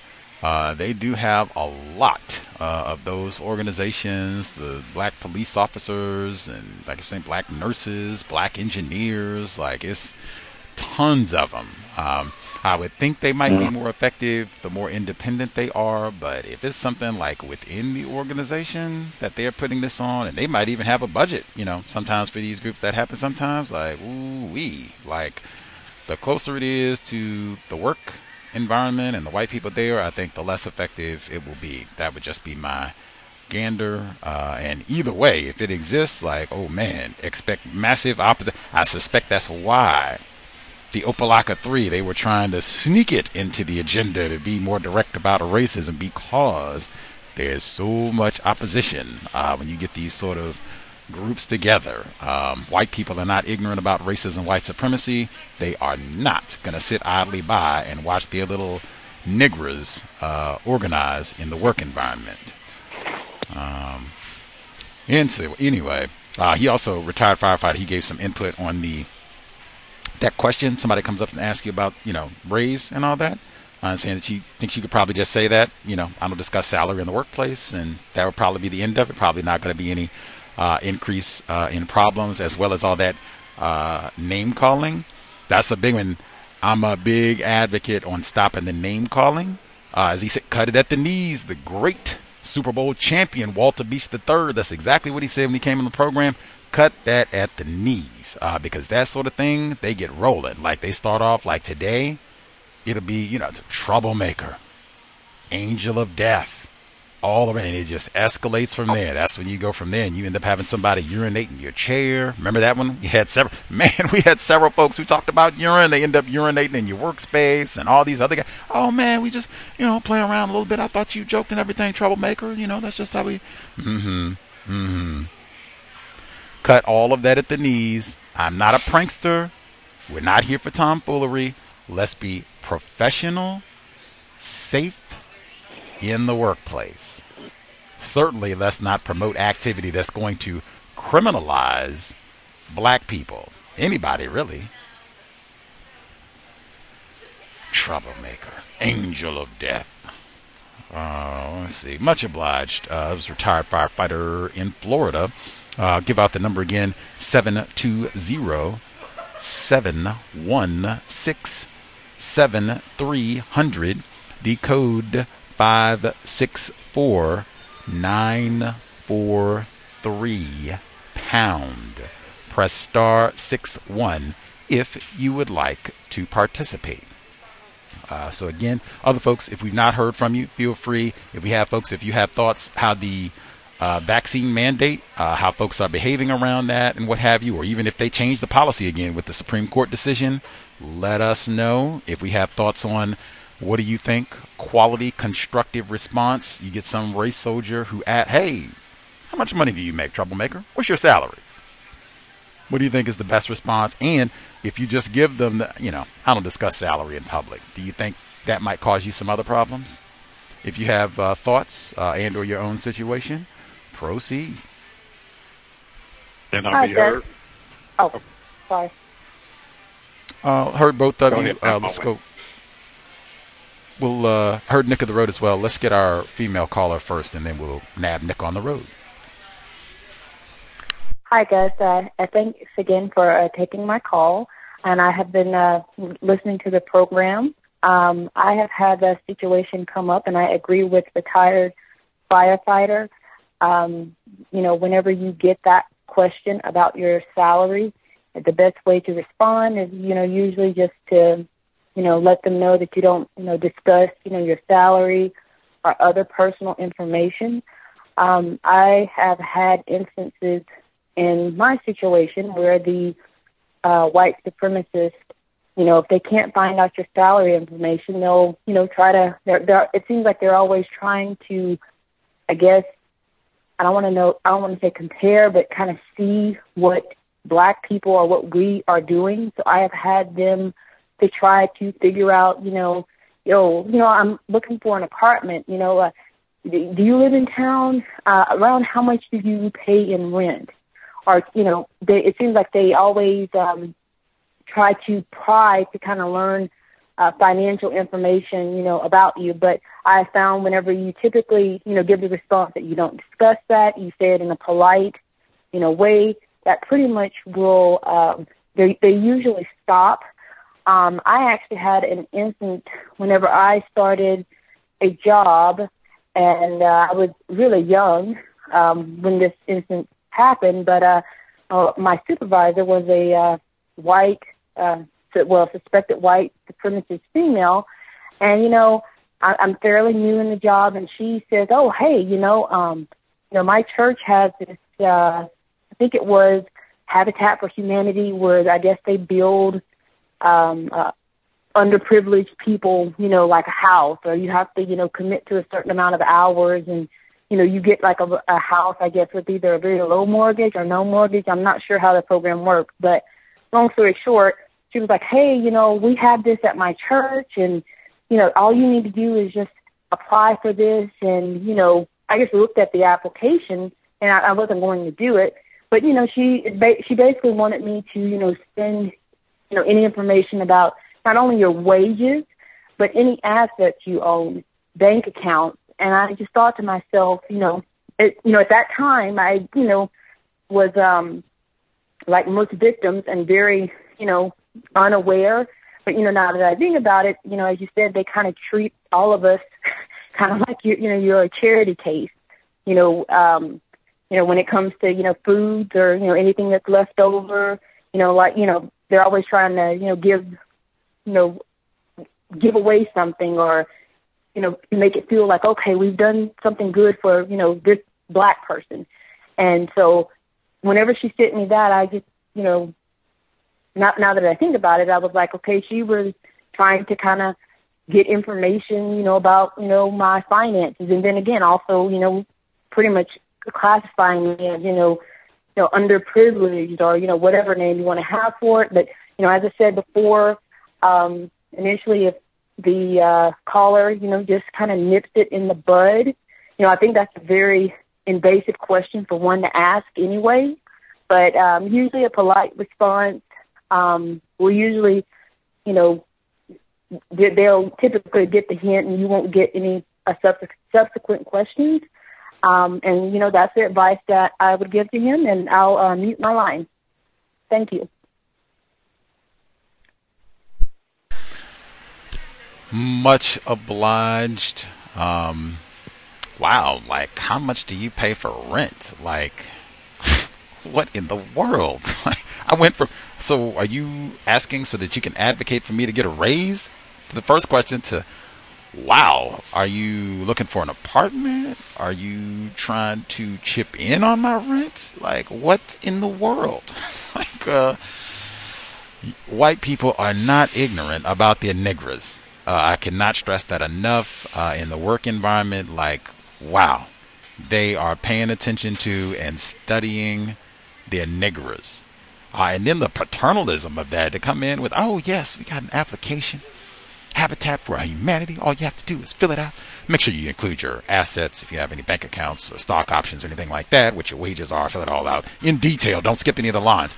And, yeah, we'll see if we can get that back to the church, and I think we can help you out. Like, what? Did I put up a sign saying that I was homeless and in need of shelter? Did I ask you about any details for Habitat Humanity? Like, the paternalistic racism, just assuming that these are some squatting, houseless niggas. And then that's the veneer of it, right? I'm just here to help, right? You seem like you're probably, some no-count hobo. But I'm really digging.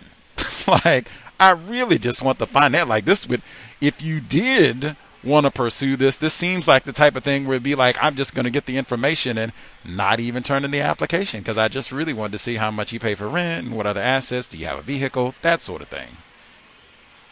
Which is real typical. We've had so many victims who have called in and reported similar, like, man, these folks are snooping into everything, like where your parents live and where they go to school and how much money do you have in the bank, where are you going for vacation, what did you do for your holiday, like, man.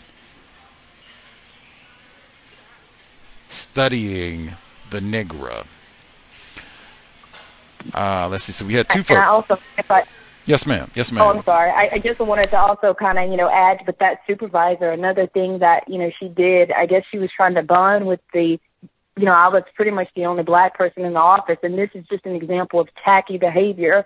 And they're like, oh, we're going to go watch, I think at the time it was Medea's Halloween. Well, why don't you come along and watch this? I just was like, tacky. Vomit. I could absolutely vomit. Like, whew. Yes, we will go watch a black male dress up as a female. I mentioned black misandry at the beginning. Yes, we will. We'll go watch Tyler Perry make fun of black grandmothers. That'll be hilarious. That'll be a workplace bonding activity. Maybe that's cultural inclusion. Maybe that's what that means. We all go watch Tyler Perry movies together. Woo! Man, oh man. That is definitely one to pass on. And even I would just have to make note of that. Like, wow, the white people, I'm the only black person on my job. They're doing a workplace bonding activity, going to see Medea's Halloween. Alrighty. Context of white supremacy. And they invite the black person for this one movie. Let's go see Medea. You love Tyler Perry, don't you?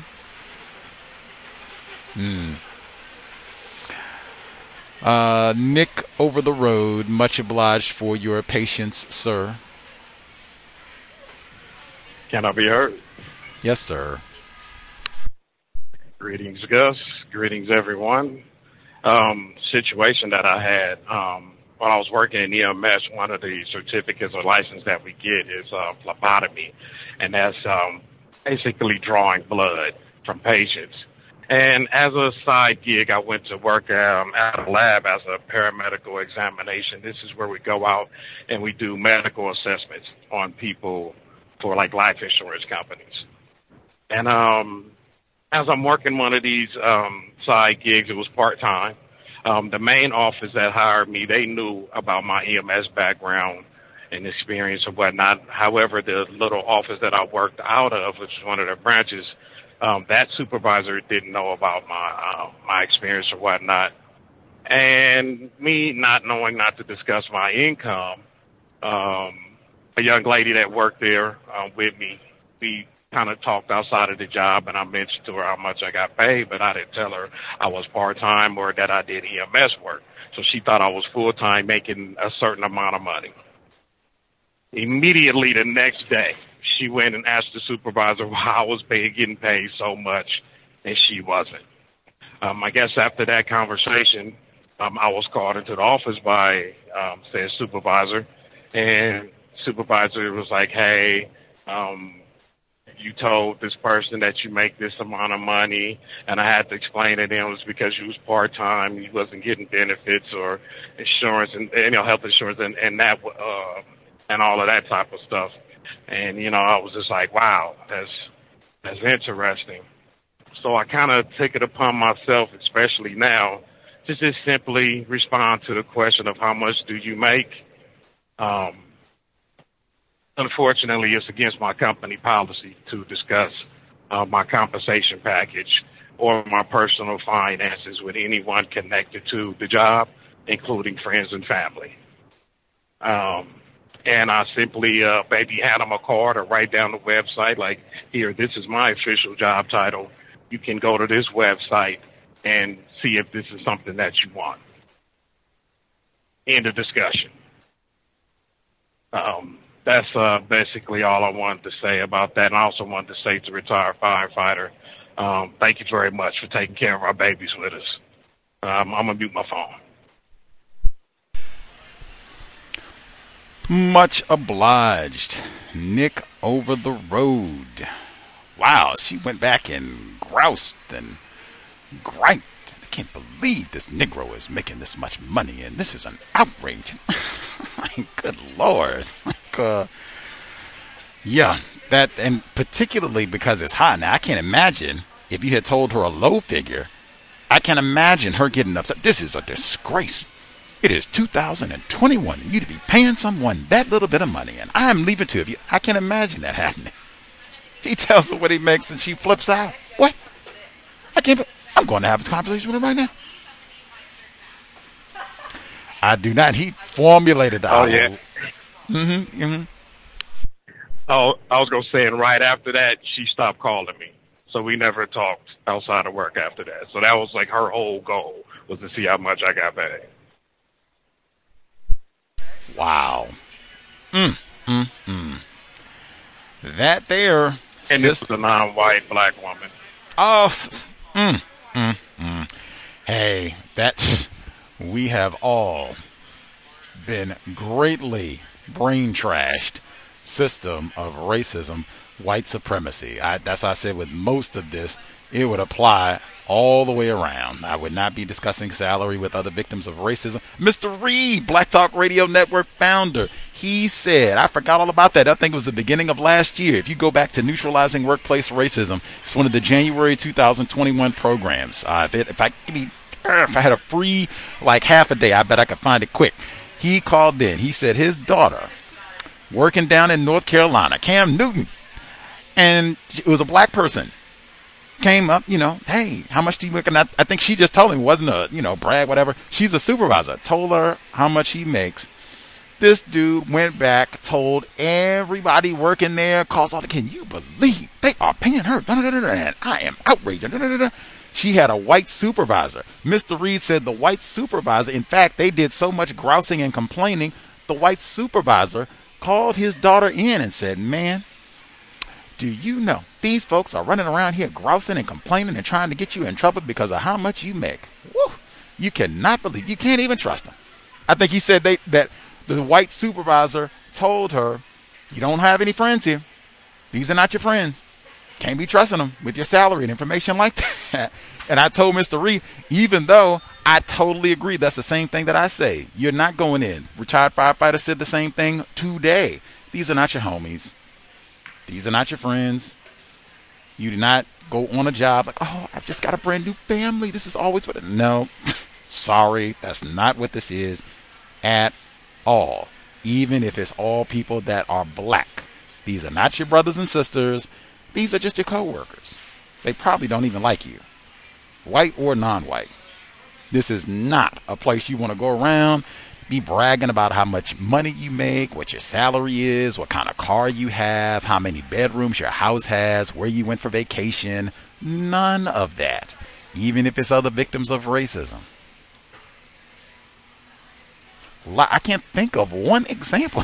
I could think of quite a few. You all just jogging my memory, going back through different folks that have called in and talk about this, but I can't think of anybody where they, were talking about their salary in the workplace and they got a raise, a promotion.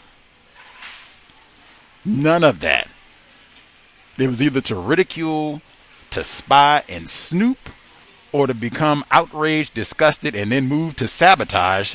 I'm disgusted that this nigger is making this much. That's what I've seen. Those are predictable responses, it seems, from revelation of salary in the workplace. It is never, wow, I'm so glad you're making that, well compensated, or we should get you a raise, I'm going to get on that immediately. Nope, and nope.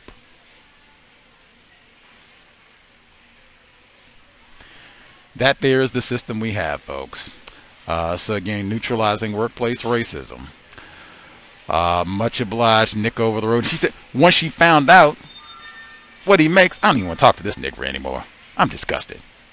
Like, dang, like what in the world? I thought we was black sister, black brother. No. We have been greatly brain trashed. United Independent, especially in the workplace. United Independent. Much obliged, Nick over the road. Other folks who dialed in, observations, thoughts, suggestions. Again, the COVID-19, if folks are changing how they behave because of the Supreme Court decision, thoughts on the salary revelation, or if you have your own situation that you want to discuss, always looking for tips if people have some strategies that work well. Other folks that we've not heard from, proceed. Can I be heard? Yes, ma'am. Thank you for taking my call.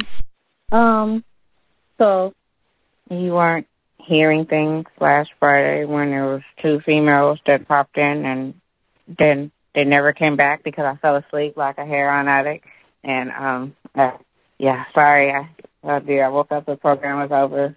Yeah, my bad. So, hi, workplace racism.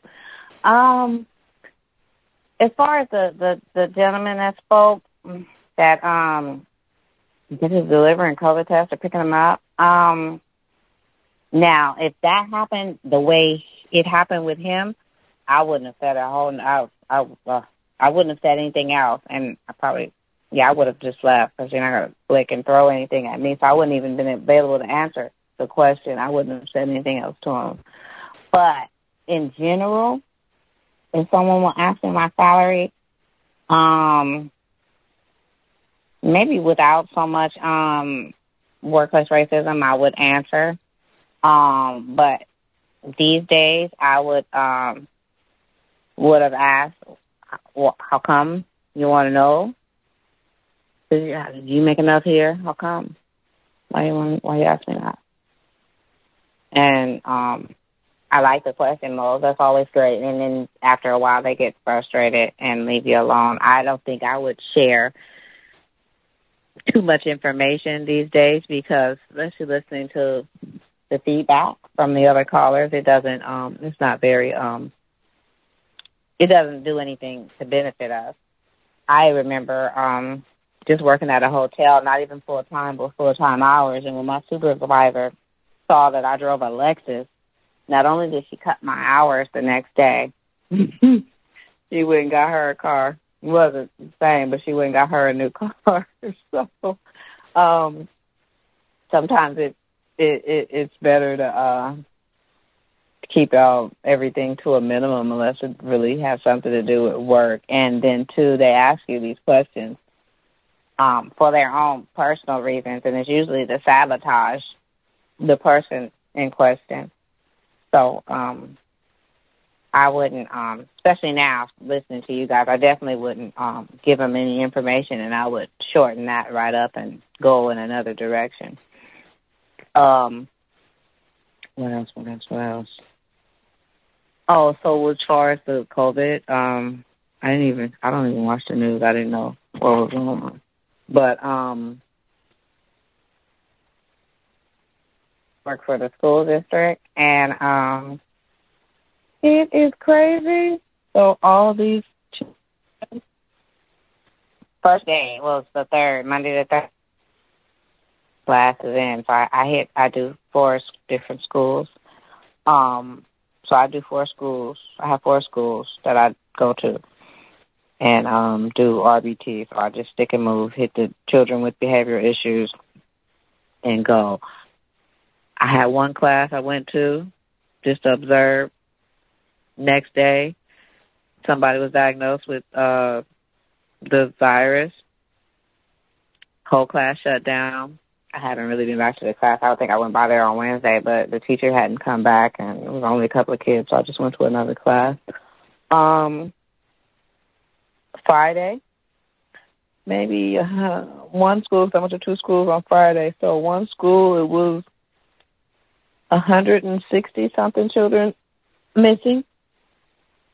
The next school, 200-something children missing. I'm watching a video today. It was not a video. I guess the teachers were complaining amongst each other. So I was inside the class with the 2 teachers, and the children were at recess. So I'm just listening. And she played a video from, I guess, whomever, the superintendent. And he was basically saying the kids are safer at school.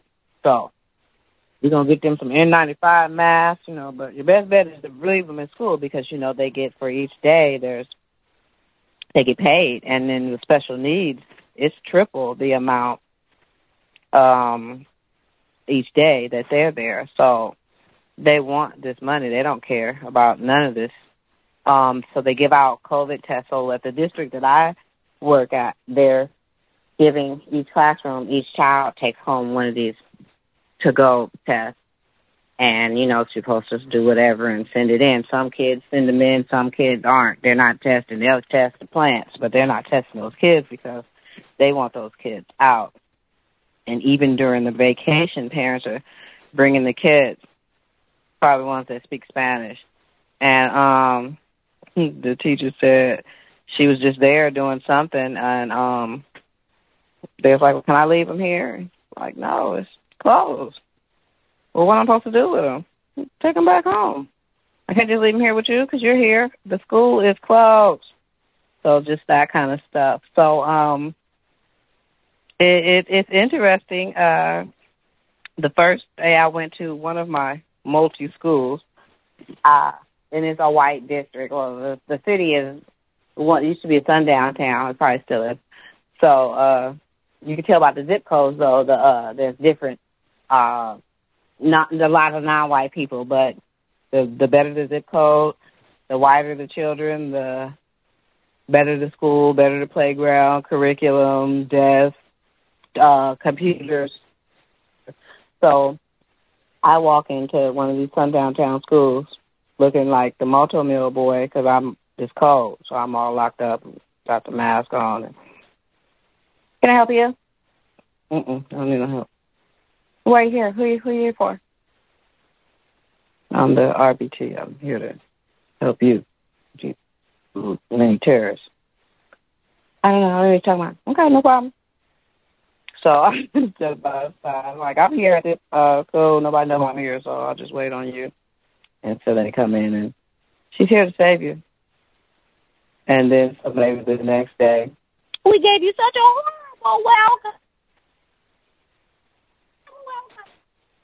I'm like, yeah, I feel like I was coming in here about to take one of these little kids. Oh my God, I'm sorry, your ass.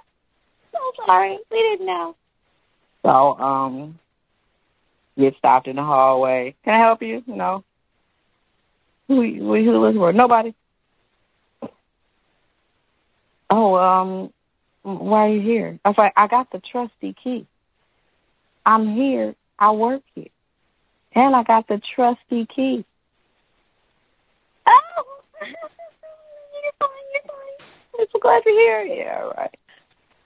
So, I guess Martin Luther King or something. It's Martin Luther King Day or something. Maybe it's tomorrow. So, all the kids in Sundown Town School, they're doing Martin Luther King. And so we're in the lunchroom. So it's an Arabian little boy. And so, ask the kids, they're in the lunchroom. So I guess they have it, the tables and numbers, however they have it. It's not very social distance, but they try. These kids don't listen. So he walked up to the little Arabian. He's like, who knows who Martin Luther King is? So the little boy kids raised their hand. So she went up to the little Arabian little liquor store owner, and he said, "What do you want to say about Martin Luther King?" So he said, so he was black, and white people hated him, and they hate black people, and so the white people they didn't want him around, or black people. So then he was trying to have freedom, and white people didn't like him, or black people, and they didn't want him around, and then they killed him. So white people just killed him. White people killed him, and so she took the mic. She took the mic from him. So she was like, but wait. So white people they don't like black people, and they killed him. They just shot him. So she okay. So yeah, we're gonna have you talk another, yeah, because can I say something else? With white people, they don't like black people, and they killed him. So he walked away, and they went outside. But I just thought it was interesting, and then we went into art. So then somebody said something about, what do you know about Martin Luther King? Well, he had a dream, and he wanted everybody to be equal, but they shot him. So I just thought that was interesting how the children perceived it, and I think they'll just keep it as a dream. They're not going to include the killing because the white lady that was talking to him felt some kind of way. And yeah, we still have work to do. Yeah, we still have work to do. So that's my second week of working with these kids at the district. It's interesting. I think I'm gonna I don't know. I was just a little disappointed with myself because I didn't negotiate my salary, and I got an okay salary, and it was much better than what I had, but I didn't think to negotiate it until probably yesterday. So I have to do better as far as negotiating, but it's better than it was. So my of course every time I cancel, because I haven't quit the job, I'm just on leave. So when I get off leave, I'll put in my 2-week notice. So I get off leave next month. So the parent, one of the parents had called me, and she said, "Are you okay?" She's, "Well, how are you? Are you okay?" So she doesn't really care. She just wants to know why I'm not there to babysit her little baby. So I was like, "I'll call you." So I ended up calling. I just told her, or she ended up calling me, and I just told her that I wasn't coming back. I'm on leave because I hurt my arm, but I just told her I wasn't coming back, and she could either, I would suggest for her to request another supervisor, because the supervisor that you have that's over the case, it's not beneficial for you. That's what I would do. And she's like, well, I was thinking about another agency because they were supposed to be replacing you, and they never bring anybody to replace, as far as for me not being there, to send somebody else to step in, and they've never done it. And I said, I'm not going to no agency. I'm not doing this. I've had enough. I'm not fooling with y'all kids like that. And so she said, oh. I said, I'll do respite. Like I told you, I'll do respite. I'll do that with both of your boys. But I don't want to be responsible for implementing instruction. I'm done with that. And she said, well, okay, I'll just take them, find another company, and do it like that. I was like, yeah, that's your best bet, because if you don't, that Spanish-speaking white supervisor is actually going to, when insurance reviews and wonders why he's not excelling or thriving or meeting any of his marks, the supervisor is going to say, because he's failure to thrive, and they're going to remove your insurance is not going to pay for the services. So just to save you, because he may be able to use the program, pull him back or get another supervisor so you can still get the benefits for your son. So she said she would do that. So I'll see him. I might fool with him because I do have him and his brother for respite. And I don't know how many hours they have a month or quarter. I'll figure that out later. But I'll do that. And respite for me would only be watching the children while they either go to dinner, lunch, do whatever, have a break from the children. So they could get a break. So I would watch the children. I don't have to take them nowhere, do nothing. You want Oreos? Here's a whole double stuff. He's all take all and eat all that stuff. Milk, juice. Here, he said all that juice. What you want? Will cookies? Here, take all that. Go ahead. It's all you.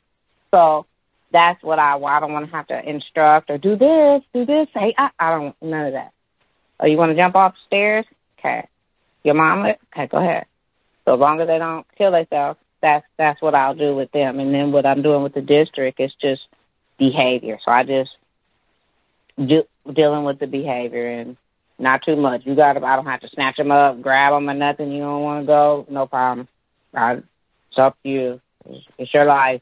You'll be in juvenile. I mean, not like that, but like that. So it's great. It's great for me.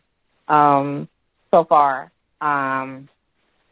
it's not as stressful as dealing with all those kids and crammed up in those yucky homes. And the schools are yucky, but I stick and move. So I'm only there a couple of hours, and I just stick and move. So it's good for me. I'm in and out, and I'll go to these. I don't even know these kids, and I walk in this class, and this instructor said, "Could you go get such and such?" I'm like, "Yeah, who's such and such?" So I go out there, and such is outside. So I'm like, "Hey, such and such, why you out here with the bucket on your head? What's going on, dude?"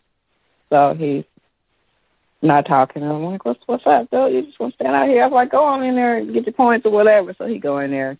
And then at lunch, he's having a moment because they have, different disabilities. And they don't have any, there's no repercussion. I don't know what the system is. It's all reward. But they tend to be a disturbance. So I don't understand. I guess they'll get it together. So the little boy banged his head on the wall. So then the Caucasian, guess they have a paraeducator. I don't know what that is. Sounds like a teacher aide, but maybe they call them paraeducators. I don't know. But paraeducator, he's like, "Can you work your magic with him?" What the hell magic? I don't know his name. I do. You bust your head open, bam your head against the wall. Not bam your head against the wall, please. Go over here and eat, please. So he eventually got up and did it. But it's just a trip. And then I'm walking in these classes, and it's like, well, can you get her? Get her for what? What is she doing? Laying on the floor. They got the little black girl laying on the floor. She's allowed to get up. I'm sleepy. So she gets up, goes, gets her coat, lays it on the carpet, lays down on top of the carpet, and then gets her other coat and covers herself and balls up. I said, so what happens with this? What do you do? So the Caucasian older teacher, I pick my battles. Let her do it. So 2 days later, I come in. No sleeping on the floor, so-and-so. I'm like, well, hell, you let her sleep on the floor 2 days ago. I don't understand. I said, you have to be consistent. So, well, can you get her up? So I have to she took my phone and downloaded a game on my phone. And so I just went to the game that she had put, and I pushed the button, turned the volume up so she could hear the sound of the game, and she's done or whatever this game is. I said, okay, first do your work and then you play this. And then so the teacher's like, well, how you gonna do that? I was like, look, she get breaks, right? I was like, well, on one of her breaks, I'm going to give her my phone, and she's going to play this game, and I'm going to set the timer, and that's what's going to happen. Or she's just going to be laying on the floor acting however she's been acting, what she wants to do. Oh, she can play the game. There you go. Thank you. So, interesting. It's very interesting, but it's better than being in nasty people's houses. So I'll leave my line. Thanks for taking my call, and thank you for the when my son called in last week too. Thank you for what you did, the information that you did give him, because I'm sure he received it and he'll implement it accordingly. And I didn't hear everything because I nodded off, but thank you for what you shared with him, and I'll mute my line. Our young Bay Area scholar, we are also proud. Bay Area mom, much obliged. Very proud that she has. Moving on up, we could have the Jefferson's theme. Like, man, better salary. Even though I felt bad myself, like, man, thought I had been encouraging folks. Like, man, this is a workers' market. Like, there are so many labor shortages. Like, I started to take pictures. Like, just in Seattle, I've never seen anything like this. So, the Apple store at University Village, it's like 20 blocks south from where I'm at right now. The restaurant, I'd already said they have restaurant that's like 5 blocks from where I am right now. They've had signs up for like months where they're not open for full weekends because they don't have enough staff. I told you the Whole Foods I mentioned in Roosevelt, they were so short-staffed. They didn't have baristas. They were giving coffee away for free and self-serve because they didn't have enough employees to serve it. They had signs up at Starbucks that said the same thing. Please be patient. We are short-staffed. Please be appreciative of the employees who did show up to work. Even the grocery store. Matter of fact, forget all that. Seattle, they have cannabis dispensaries, right? Cannabis is legal here. The cannabis shops do not have enough employees to open. Not all of them, but it's this. I mean, I've never seen anything like this. So, definitely negotiate everything. If that's salary, if it's vacation time, if it's a hybrid work environment, if that's possible for whatever your chosen field is. But negotiate. See, be as greedy as you can, get as much as you possibly can, because so many people, and especially schools, like, my God, like, they had bunches of reports this week. They've had bunches of them throughout, but just this week alone, like, God, they are short on everything. Substitute teachers and custodial workers, bus drivers, guidance counselors, you name it. They got shortages. I mean, hey, they do not have any sort of leverage to be getting huffy and uppity. What do you mean, nigga? You aren't worth this. This is what I think I'm worth. So everybody, if you're job hunting and all the rest of it, looking to switch job, this is the time to negotiate. Let's see. I had another person not discussing salary in the workplace. And, oh, my gosh, she doubled down with the car. She doubled down. How many times have we heard that? She says she pulls up with the Lexus. Oh, man, we got to cut our hours. Yeah, this nigger is making too much. She got to let. And went and got a brand new vehicle. I am not fitting to let this nigger woman come in here and show me up driving in with a Lexus. I told you we have heard that exact sort of thing over and over and over on neutralizing workplace racism. We even heard this when we didn't even have neutralizing workplace racism. I told you before, black male in Washington, D.C., he called and said the exact same thing. He would normally drive his little jalopy into work, switched up one time, and drove, oh my God. He didn't say he had a Bentley. He didn't say he had a Lamborghini, but it just wasn't a Pinto. White people flip. What in the world? How did that nigger get? Did you see? We got to fire him. We're going to get him fired. At least get a demotion. Like, we got to get to work. This is an outrage and a disgrace. I wonder, did he steal it? That sort of thing. Rampant. I can't think of one story, not a half a story, not even one that's like in between. where a black person showed that, hey, I got a nice house or a nice car or a good salary, and something constructive happened. I can't think of one example of this, everything that we've heard this evening, even from other non-white people, unfortunately. That's what we got, folks. Let's see. Oh my God, I totally forgot. MLK holiday is coming on Monday, so that's a whole nother round of tackiness. Like, man, that they'll prep for Black History Month, which is coming up in a number of days. Anything could happen. It might mean we're going to have fried chicken and chitlins for lunch, or someone asking you some, wacky questions and all about the holiday and all on today. Just be prepared for that. If they do, any goofiness, they might even dress up as MLK. Who knows? Take notes. Be prepared so it doesn't catch you totally off guard. Don't feel like you have to respond immediately. Document if they do anything that's really wild, and see if you can ask a question. But I love it. What do they say? From the mouths of babes. We can do all our Bible quotes today. We got Angel of Death. They say, a child shall lead them. They come in the classroom, and what do you all know about the great Dr. Martin Luther King Jr.? She said the little fella raised, oh, can I talk? White people hated him. And in fact, white people hate all black people. And he tried to work for justice and peace, and they just killed him because white people just hate him, and they hate all black people. And I got one more. Cut all that. Okay, we are done with the King celebration. That's great. We don't need to hear any more of that. Let's cut all that off. Let's move forward. I think A+. Like, bravo. Like, Dr. Wellesley was brain computer. Genius. Child prodigy. My goodness. Also might reflect, much like our Bay Area scholar, just maybe this little fella has some attempted parents who tried to be honest with him about the world in which we live. Anybody who had a problem with what the little fella said, you could just hop in the question. Like, well, we are in a classroom. What did he say that was incorrect? Was Dr. King shot? Yeah, seems like it was. Okay. Working for justice? Yeah, okay. Working against him. White people didn't like Dr. King or black people. Is that true? Seems some evidence it might be. A+, young fella. Smartest child in the class. You might even need to get bumped up a grade level. Music to my ears. Don't lie to your children. Do not lie to your children. Let's see. Having all of that, like, man, you go in and they have a black child who's sleeping on the floor.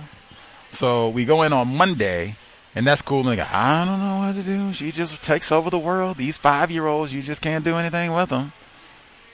Okay. So we come in on Tuesday. Get off the floor. You can't do that.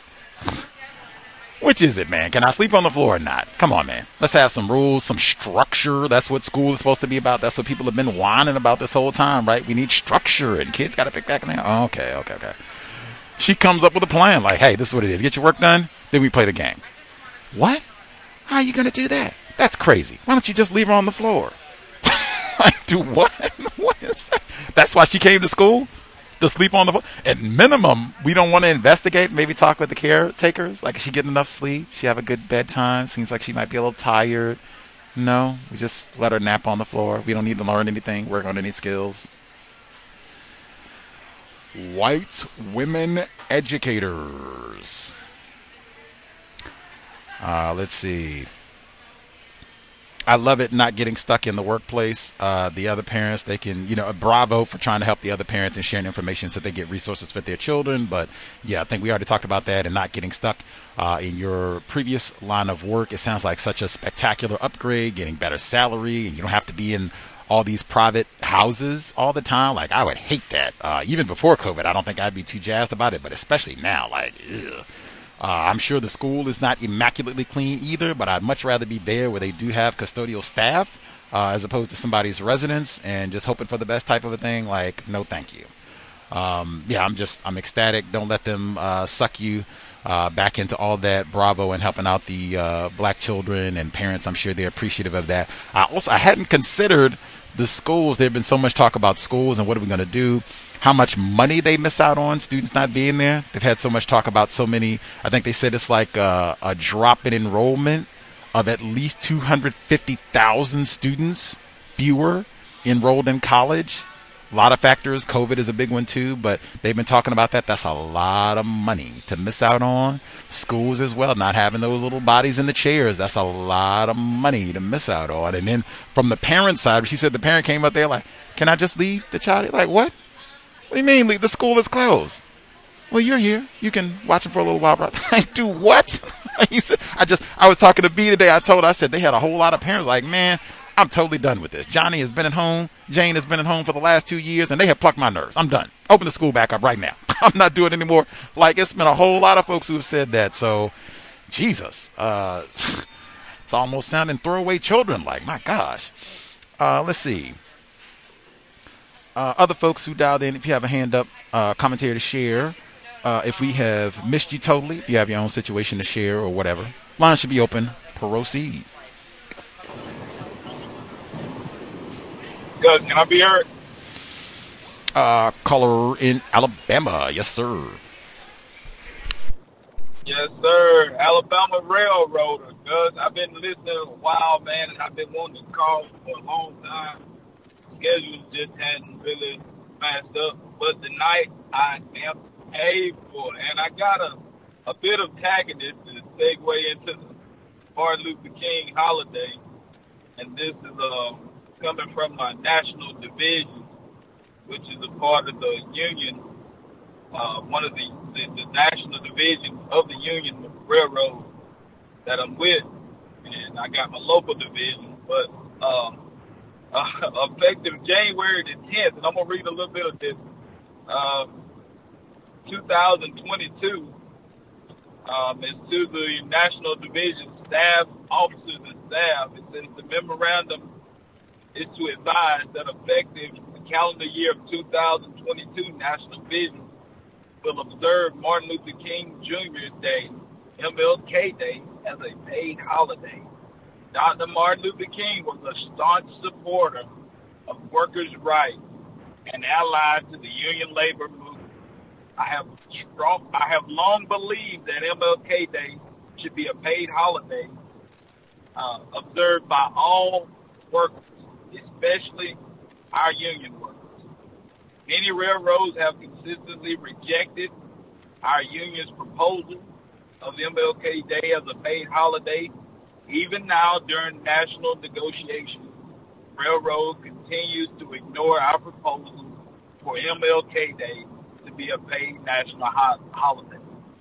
Though many railroads may ignore the significance of MLK Day, the National Division will not. Therefore, beginning 2022 and continuing each year thereafter, National Division will observe MLK Day as a paid holiday on the third Monday during the month of January. Now, the irony of this is that this is the National Division, which is comprised of a whopping 0% of blacks. Now, the union, the rank and file members, the railroad guys that I'm a part of, we looking at this. And I got this from one of the local general chairman of my local lodge. He sent this to me and he asked me, am I crazy for thinking that am I too close to this? I want your opinion. And I'm like, wow. Now, if maybe they got different bylaws and ways they go about voting for changing whether it's paid holidays. But if you're going to be the body that represents us, and I posted this. It's ironic. I sent a post to this National Division page, and I posed the question. I said, now if you're going to be the representation for us, why wouldn't if you know that we have to wait until arbitration to even ask for this holiday, why wouldn't you wait until we all get it before you give it to yourself? I think this is bad optics. I noted that the Dr. King holiday was established in 1986. Now you find it time and suitable to. I mean, for me, it's just. It's appalling, it's insulting, and that's just a part of the, the team, the terroristic, trashy tactics that they use. as far as the COVID, well, we got this mandate that our company was going to start in January the 10th. They were going to be testing everybody that was not vaccinated weekly. And I think it was just a memo that was sent out because I don't even know how they are going to begin to even verify who is vaccinated and who's not. They tried to do like a $1,000 giveaway to people that show their registration card. So I just think this is just something that they're saying. I don't think this is nothing that they're doing. It's been a policy that we wear masks when we can't be outside and be 6 foot apart, but over and over and over and over again, the overwhelming majority of the management is white, and they all say, I hate these masks, I think it's a bunch of trash. And so you get a mandate, you get a rule saying that we should wear these masks, but you get the leadership blatantly ignoring this rule now. So for me, I'm just making notes and I'm writing down because I'm saying if you're not going to enforce this rule, then what rule, what are we doing here? What are we doing? We picking and choosing how we doing this? And so, I mean, I know it's not a whole lot I can do, but I am documenting and I'm making notes of that. And so that's a lot. I mean, you got guys riding in vehicles together. You got a lot of guys that don't believe in none of it. And it's unfortunate that this company on the surface is taking it like they're so proactive, but once you get behind closed doors, nobody cares. Nobody is wearing a mask. Nobody is doing anything about it. And we've had outbreaks, and it's kind of ridiculous. Last but not least, I worked with the one African American male that was on the Ahmaud Arbery jury. I know him. He is an older black male that loves the Lord, and I'll just say he will not cause any trouble. So I was concerned. I was hopeful that he would, stand firm because he's been beat up by a lot of the system. He was an old railroader, and he's been out there a long time, and he's been done wrong so much that I think he's been battered. But it was amazing to see that this man was the one selected, and that's just another story for another day. Because I appreciate you. I've learned so much about codifying myself, just being able to recognize what's going on. I think that's the first step that we can do to change anything, is being able to see what we at and what's going on. So I appreciate the show. Thank you, and I'll mute my line. How about that? Much obliged. Caller in Alabama. Very appropriate for the MLK holiday weekend. So much of his career and attempted counter-racist efforts are associated with the state of Alabama. Rosa Parks and what have you. Fred Shuttlesworth. I'm so not surprised, though. All of that said, I guess either component of it, if you want to take the COVID part of it first, like I haven't been to Alabama in a long time, years, but like that's what I've seen in the news reports consistently. That whole like chunk of the country, so-called, like that's really close to Florida and all of that, Georgia, all right next door to Georgia. Or actually, that's really close to Florida, too. I forgot the top portion. I think they call it the Panhandle. That's right there at Alabama. So, I mean, all of that's the same thing. That's right close to DeSantis land and whatever. The white defiance, you're not going to tell me what to do, and I'm not wearing this mask, and forget these mandates and whatever about COVID. Lots of that from white people in that region, South Carolina, North Carolina. They've kind of boasted about their defiance. So that doesn't surprise me at all.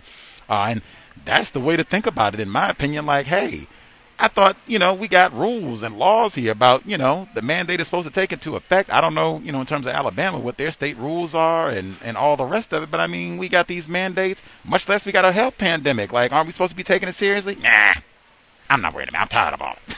Like, what? Is this across the board? Like, anybody that works for the company can just decide that I don't like this, I'm not wearing a mask. And that's just that. Like I said, we're in close quarters, we're riding together and that sort of thing. We're in the same cab and it's,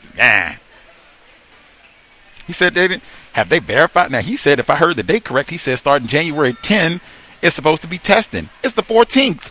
Like, have they not? What in the world? Are we just sending out paper, messing with folks? Just joking. We're not really doing all.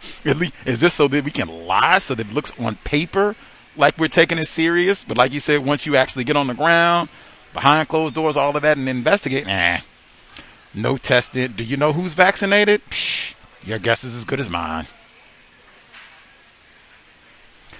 It's been lots of that all the way throughout this. I mean, they have said, particularly in that part of the country, it wouldn't surprise me if it was, throughout, because they said right here in Portland, that's where I am, they said the police wouldn't even take the vaccine. That was the same thing. They said the police department in Portland, we're not doing the vaccine, doesn't apply to us. Right? It was so many of them that were non-compliant. They said we're not even going to enforce it with police officers. And it was the same thing. Everybody. They were supposed to be included. Vaccine mandate, you're supposed to get it. We're not doing all that. Look out for your health and safety as best you can. That's what I've said the whole time. That's what we've been saying the whole time for this, really. Because this has been the sort of conduct with white people. He said they've had outbreaks and everything. Like, man, come on.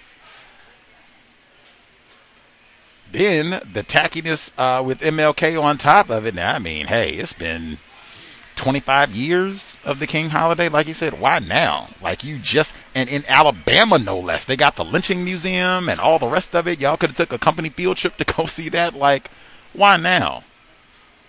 And especially if it's going to be something that's just benefiting, like he said, it's all basically white managers, the white executives. If this is just going to benefit you all, get this paid holiday. Like, really? Really? You needed George Floyd. That's what it took for you. Dr. King has done a lot. Yes. He's important. Yes. His memory enough to motivate a holiday, a paid vacation for the mostly white management, but not enough to motivate you all getting some black managers at the railroad. Not enough for that. Doesn't get any better than tacky. Good old Alabama. That's why they lost. No, not that Georgia deserved to win either, but that's why they lost the national championship. No count of racist white people didn't deserve to win. Georgia didn't deserve to win either. Let's see. Other folks who we missed totally. Commentary, observations to share. Other folks have a hand up.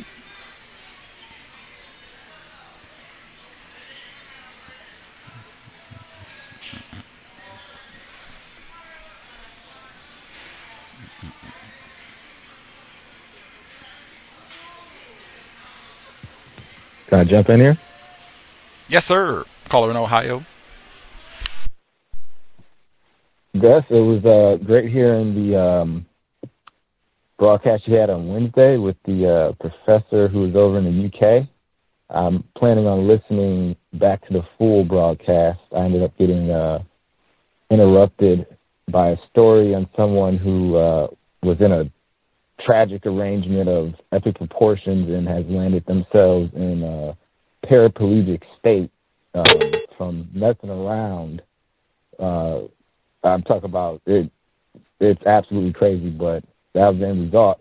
So I didn't get to hear the whole thing, but I appreciate the fact that you actually brought on some white people, because that's what I've come to learn. If you're going to talk about money, you talk about money with the white people. But as the caller has laid out earlier, who was asked about how much he made, you really don't answer that, because here's the inverse in which you do with that. Just go up to any of your white coworkers, associates, if you want to say that, and just ask them about their finances. I'm not even saying you ask them how much they make a year. Just ask them something simple as, how much did you pay for that car that you drive, or what's your car note on the vehicle that you drive, and just look how they respond. They seem to stay ready with a deflection question because they're not going to answer that directly because you're talking about money.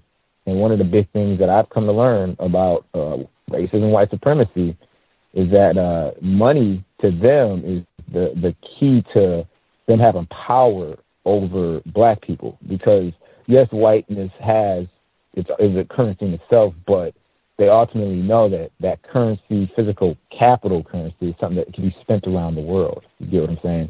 So, the money side is always going to be a big issue, and I believe that you should interview more white people who are involved with the reparations side, because white people would know more about that than anything, because they paid out plenty of victims, not just on the reparations side, but also when you look at some of the operations they do in foreign nations and the collateral damage that comes from monkeying around with bombing people out with drones. They don't always hit their targets. Those things are accurate, but they ain't telling you how many casualties outside of that happen, and then they have to go and pay out families. So they are experts in paying reparations for harm done to individuals and their descendants.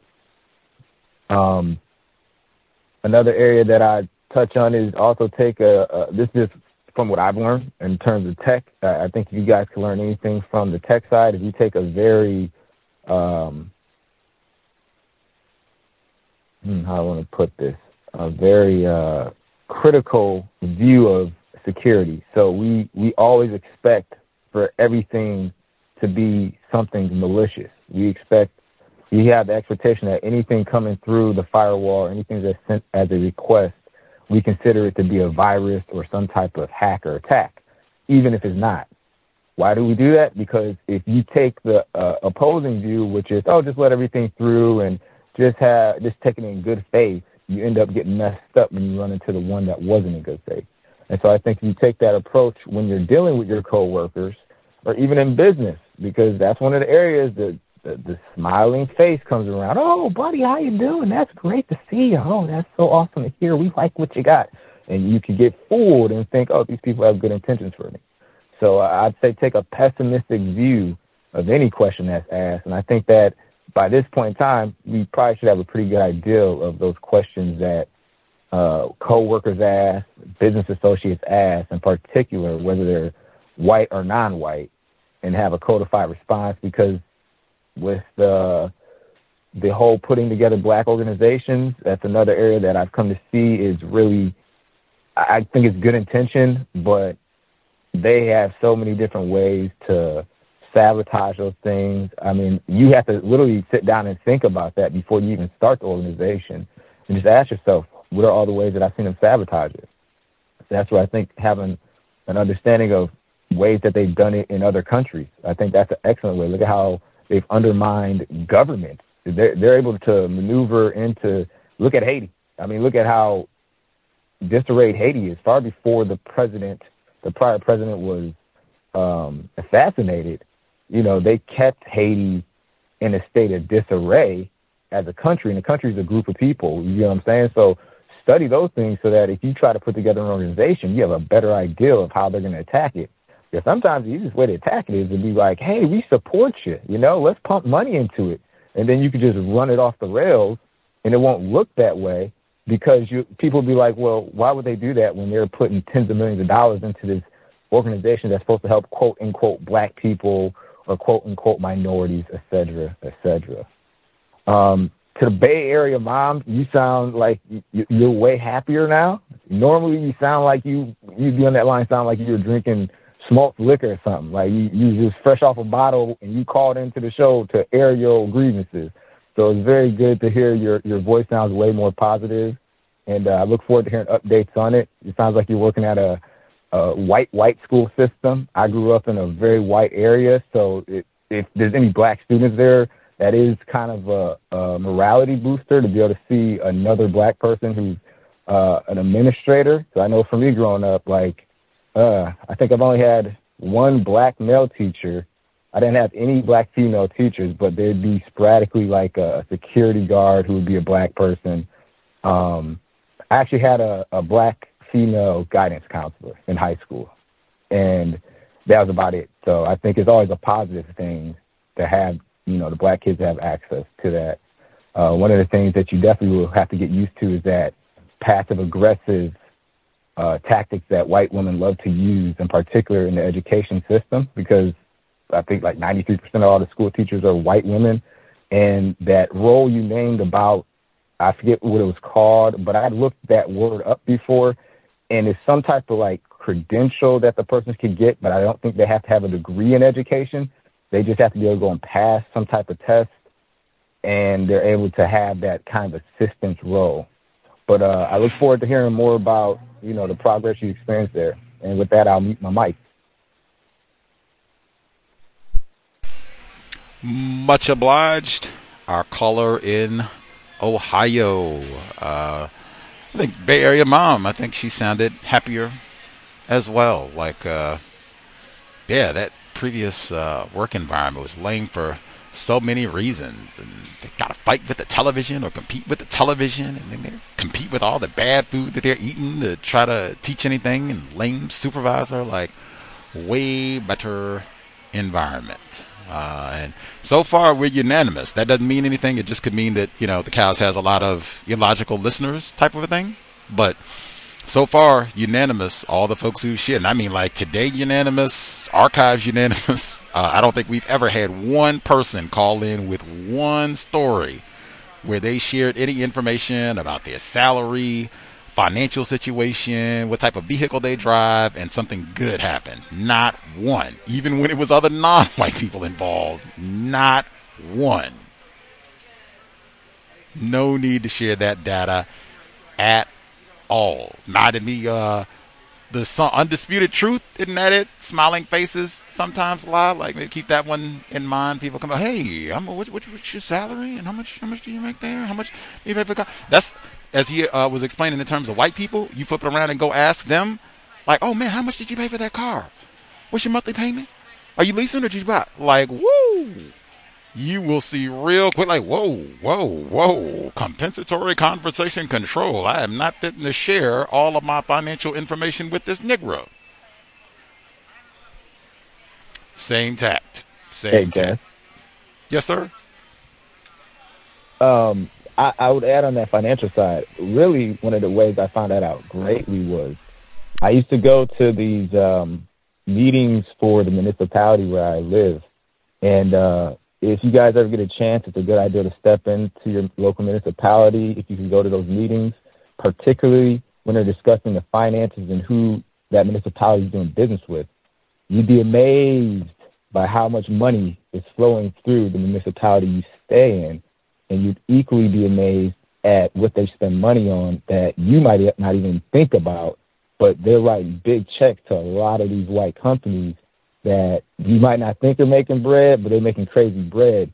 So when they see you up in there and you got those expense sheets that they pass out, they're used to always being in white people's hands. They start to act kind of different because they're like, well, now these Negroes are starting to find out where the money is going to. You get what I'm saying? They understand that generally black people, we don't know where the money comes from and where the money goes to. So it's like, I don't got to worry about that. But they also know I can ask you questions about your money because you'll probably think that I'm just trying to be a good person and a caring person. So that's why I lay that out there. A lot of that information now, because of, the COVID, I suspect a lot of communities, those meetings where they are going over contracts and things for the city, might be online where you could watch some of that, when they're doing contracts and all of this and hooking up white business owners in your city or your region or whatever it happens to be. Might be able to just view some of that comfortably at your home and study. Like, learn a few things. Let's see. Anybody we missed totally? Anybody else have a hand up? I heard some. Yes, sir. Oh, this is Nick over the road. If there's someone else who hasn't spoke yet, I'll wait. Let's see. Any folks we missed totally?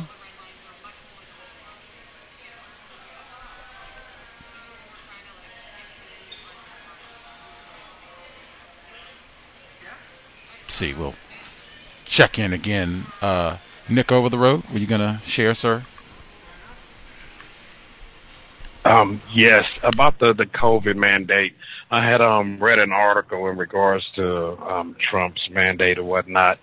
There were like 3 states in the South who who actually went to, I guess, their Supreme Court or the U.S. Supreme Court, and they mentioned that the contractors, because it was about the federal contractors having to get the vaccine, and these states had complained about these contractors providing services to these to their critical infrastructure, and how it would, basically cause problems in regards to maintaining their infrastructure in their state and their municipalities. So I think that might have been an issue. In regards, again, to the contact with the security officer, I don't know the policy on recording, but what I've learned since I've been wearing my body cam is that they are basically on their best behavior, almost to the point to where they're so polite to me that I almost think that they might not be a suspected racist, even that far, until I realize that they keep looking at my chest because I wear it so often, I forget that I have it on. They are really on their best behavior with that, pads hitting the ground. Even just the simple nature of his job, dealing with, these test kits or whatnot and picking up these tests, he could simply request, due to the nature of my job, I have to reduce contact with the ground with my hands. If you don't mind, can you print me out another pass? Just as that simple request right there. And I think that's it. I'm going to mute my line. Thank you for letting me speak. Super constructive. I love that one because our male caller who was doing the COVID-19 testing, having to go and get the test kits and everything to do the deliveries. Hey, can't be touching the ground. Very sensitive test kits here. Can you please print me another sticker? Thank you kindly. Love it. And I suspect that's another one because you're in the question lane. Can you print me another one? Yes, no. But that's one. I suspect that's when you can do it one time. And that'll stick like, oh, this nigga here. And they won't throw it on the ground anymore. Love it. I don't know what the laws are, in your jurisdiction. That's the same thing like with recording, but woo, that might be a great experiment for the workplace. Having some sort of camera. Again, you might have to check your rules too, because some workplaces, they have policies specifically against recording devices. But woo, if you can do it, might be worth it, because man, they checked that is a camera. Good morning, Mr. Johnson. Good to see you. Here's your ticket. Put it in your hand. All right. Hope you have a great day, and looking forward to see you on the way out. Wow, what is going on? Oh, he saw the camera. White people are not ignorant about racism. Frequently, they are very skilled if they want to pretend they are not racist. Anybody we missed totally? Have our last few minutes before we are done for the day. We get anybody or get everybody?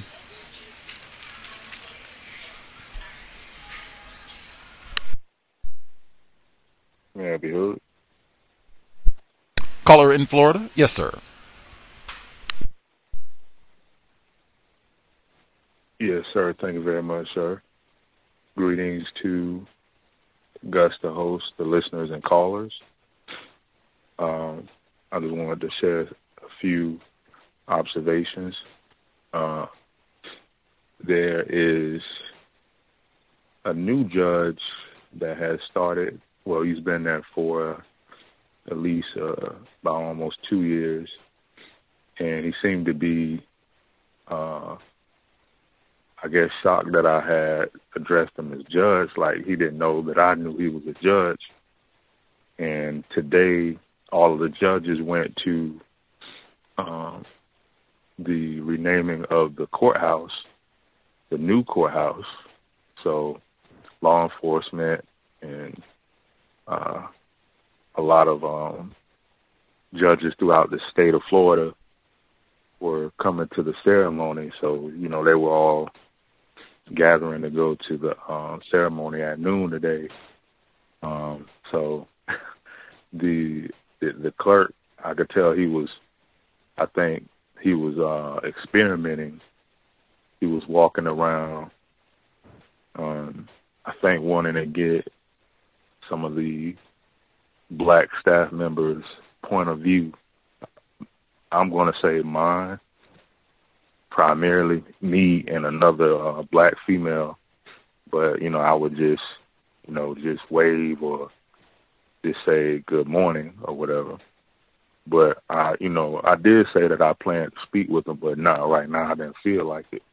You know, I don't really have the sense to do it right now. Like, I don't have the interest to do it. You know, I'm still taking a lot of notes. As far as the COVID-19, in our near area, we've already have 4 people already out. Like, and there's one of the 4 people, her child was exposed. So they sent out the CDC guidelines email saying that you have to be out at least 5 days. So I guess they have it set to where people can do the remote working schedule if they have to be out 5 days. And they've been going around passing out the KN95s. I think that's what it's called. So a lot of the employees been using those. Some of them having a problem with it. I just use a surgical type mask. But see, it's a lot of contradictions because the employees of the clerk, we work on the first floor. I think I mentioned this before. We are mandated to wear the mask. But see, the courts, so the chief judge has it set to where the court employees upstairs, they don't have to wear a mask. You know, the deputies don't have to wear a mask. The public doesn't have to wear a mask. So it's like, that's one of the things right there. How is this going to go on the decline, at least in our county, when you have that kind of hypocrisy going on? There was 2 black male children that I took passport pictures of, and both of them did use the term mugshot, like that was being used early in the broadcast. I took the first child's picture, and, you know, he was kind of like giggling. He looked at the screen while I was getting it processed to be printed out. He said, "Oh, man, this is a mugshot." So the mother was like, "No, it's not a mugshot." So I printed that one out. You know, I addressed him as sir. I gave the child his picture. And the second child, his older brother, he said something more detailed, like, "So with the mugshot, do I have to take it the forced mugshot and then I have to turn and take a mugshot?" And she was like, "No, stop calling it a mugshot." So I didn't really respond. But, you know, I had wrote that down. I'm like, man, I wonder where he got that from, like, at such a young age. So unfortunately, he was conditioned or is being conditioned. I have like 2 more. The HR manager, she parked near us last week in the parking lot, and we didn't know it was her. And we was just asking questions on how was the job going so far. And she was being honest, like, it seemed like she didn't like it, you know, and she's having to do all of these interviews and things like that. But my mom shared with me that she thought it was interesting that she seemed to continue to look, or you know, she seemed to look and continue to look at me while she was speaking to her, right? So she did this already before, but I don't know why she was just trying to keep looking at me for some reason. I don't know. I guess the warden informed her about my emails and things like that. But other than that, I don't really have too many other reports to make, really, except for really if I could add just one more thing. They did announce that one of the white women at the front counter is going to be going upstairs to work at probate. So I don't know, maybe she got tired of working downstairs or whatever. One last thing, there was racism practice in the newsletter. The image that they used for a black female, they had it like pixelated, so it wasn't like a clear, sharp image. But everybody else's image, they had, for the tacky Christmas, ugly sweater photos, they had clear, sharp photos, but the black female picture, you could barely see it. It was blurry, so I thought that was racism. There's more I wanted to point out on that, but I'll just save it. But that's pretty much all I have for now. Thank you now. I know they didn't put the ugly sweater winner in the newsletter with a grainy, unfocused picture, did they? Did that happen? Oh no, that was a clear image. They made sure that one was clear. This is another black female that works at another building. It's called F&A, Finance and Accounting. So it was a picture. I guess it's the picture they use on a badge, and it had the white background. But I'm like, man, why is it so blurry?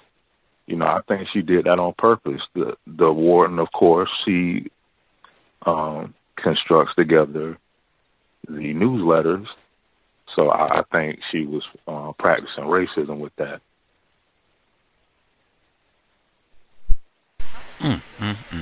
2022, we can't even get a focused, clear picture of a black person in the newsletter. Like, you can ask for 4K and all the rest of it. Just focus. Doesn't have to be all grainy. At least they got the ugly sweater winner in there. Crystal. Make sure we show that one off. We knew the tackiness was going to abound with the new courthouse. He had been telling us about that, naming that after the black judge. If anything, that's just the unjust networking, where they've talked to folks who don't even work at the local courthouse. They got judges coming from all over the state, and other white people like, oh yes, we've heard of you, the Negro. Come in, same thing we've been talking about. Let's come and get information. Yes, what do you think about this? Studying. The mugshot, I don't know what to say about that. Like, my goodness. Like, they just condition black people as criminals from the youngest age. Like, what do you even know about a mugshot? Like, much less to be talking about, this is your mugshot, and now you got to turn to the side. Like, my goodness. Like, I don't know, they call it school to prison pipeline. I don't know, maybe they talked to him already about what to expect. You're not preparing to take your school photograph. You're preparing for your mugshot at all times. At least the black students. Like, dang. Let's see. In the same focus, you see the same thing. He said the judges and folks came. And they, yes, what's your view? Writing that down. We'll discuss this later. And then he said they go talk to the HR woman. Oh, how's it going? And she's answering the question and it's steady. Where's my attention? Our troublemaking Negro. Keep an eye on this one. Asking questions. Again, you cannot be classified as white. Be ignorant about racism, white supremacy. Just doesn't happen. One of the main things that white people talk about, they're niggers, and especially if they have any that seem like they might be a little bit less confused, asking questions, that sort of thing. Major topic of discussion.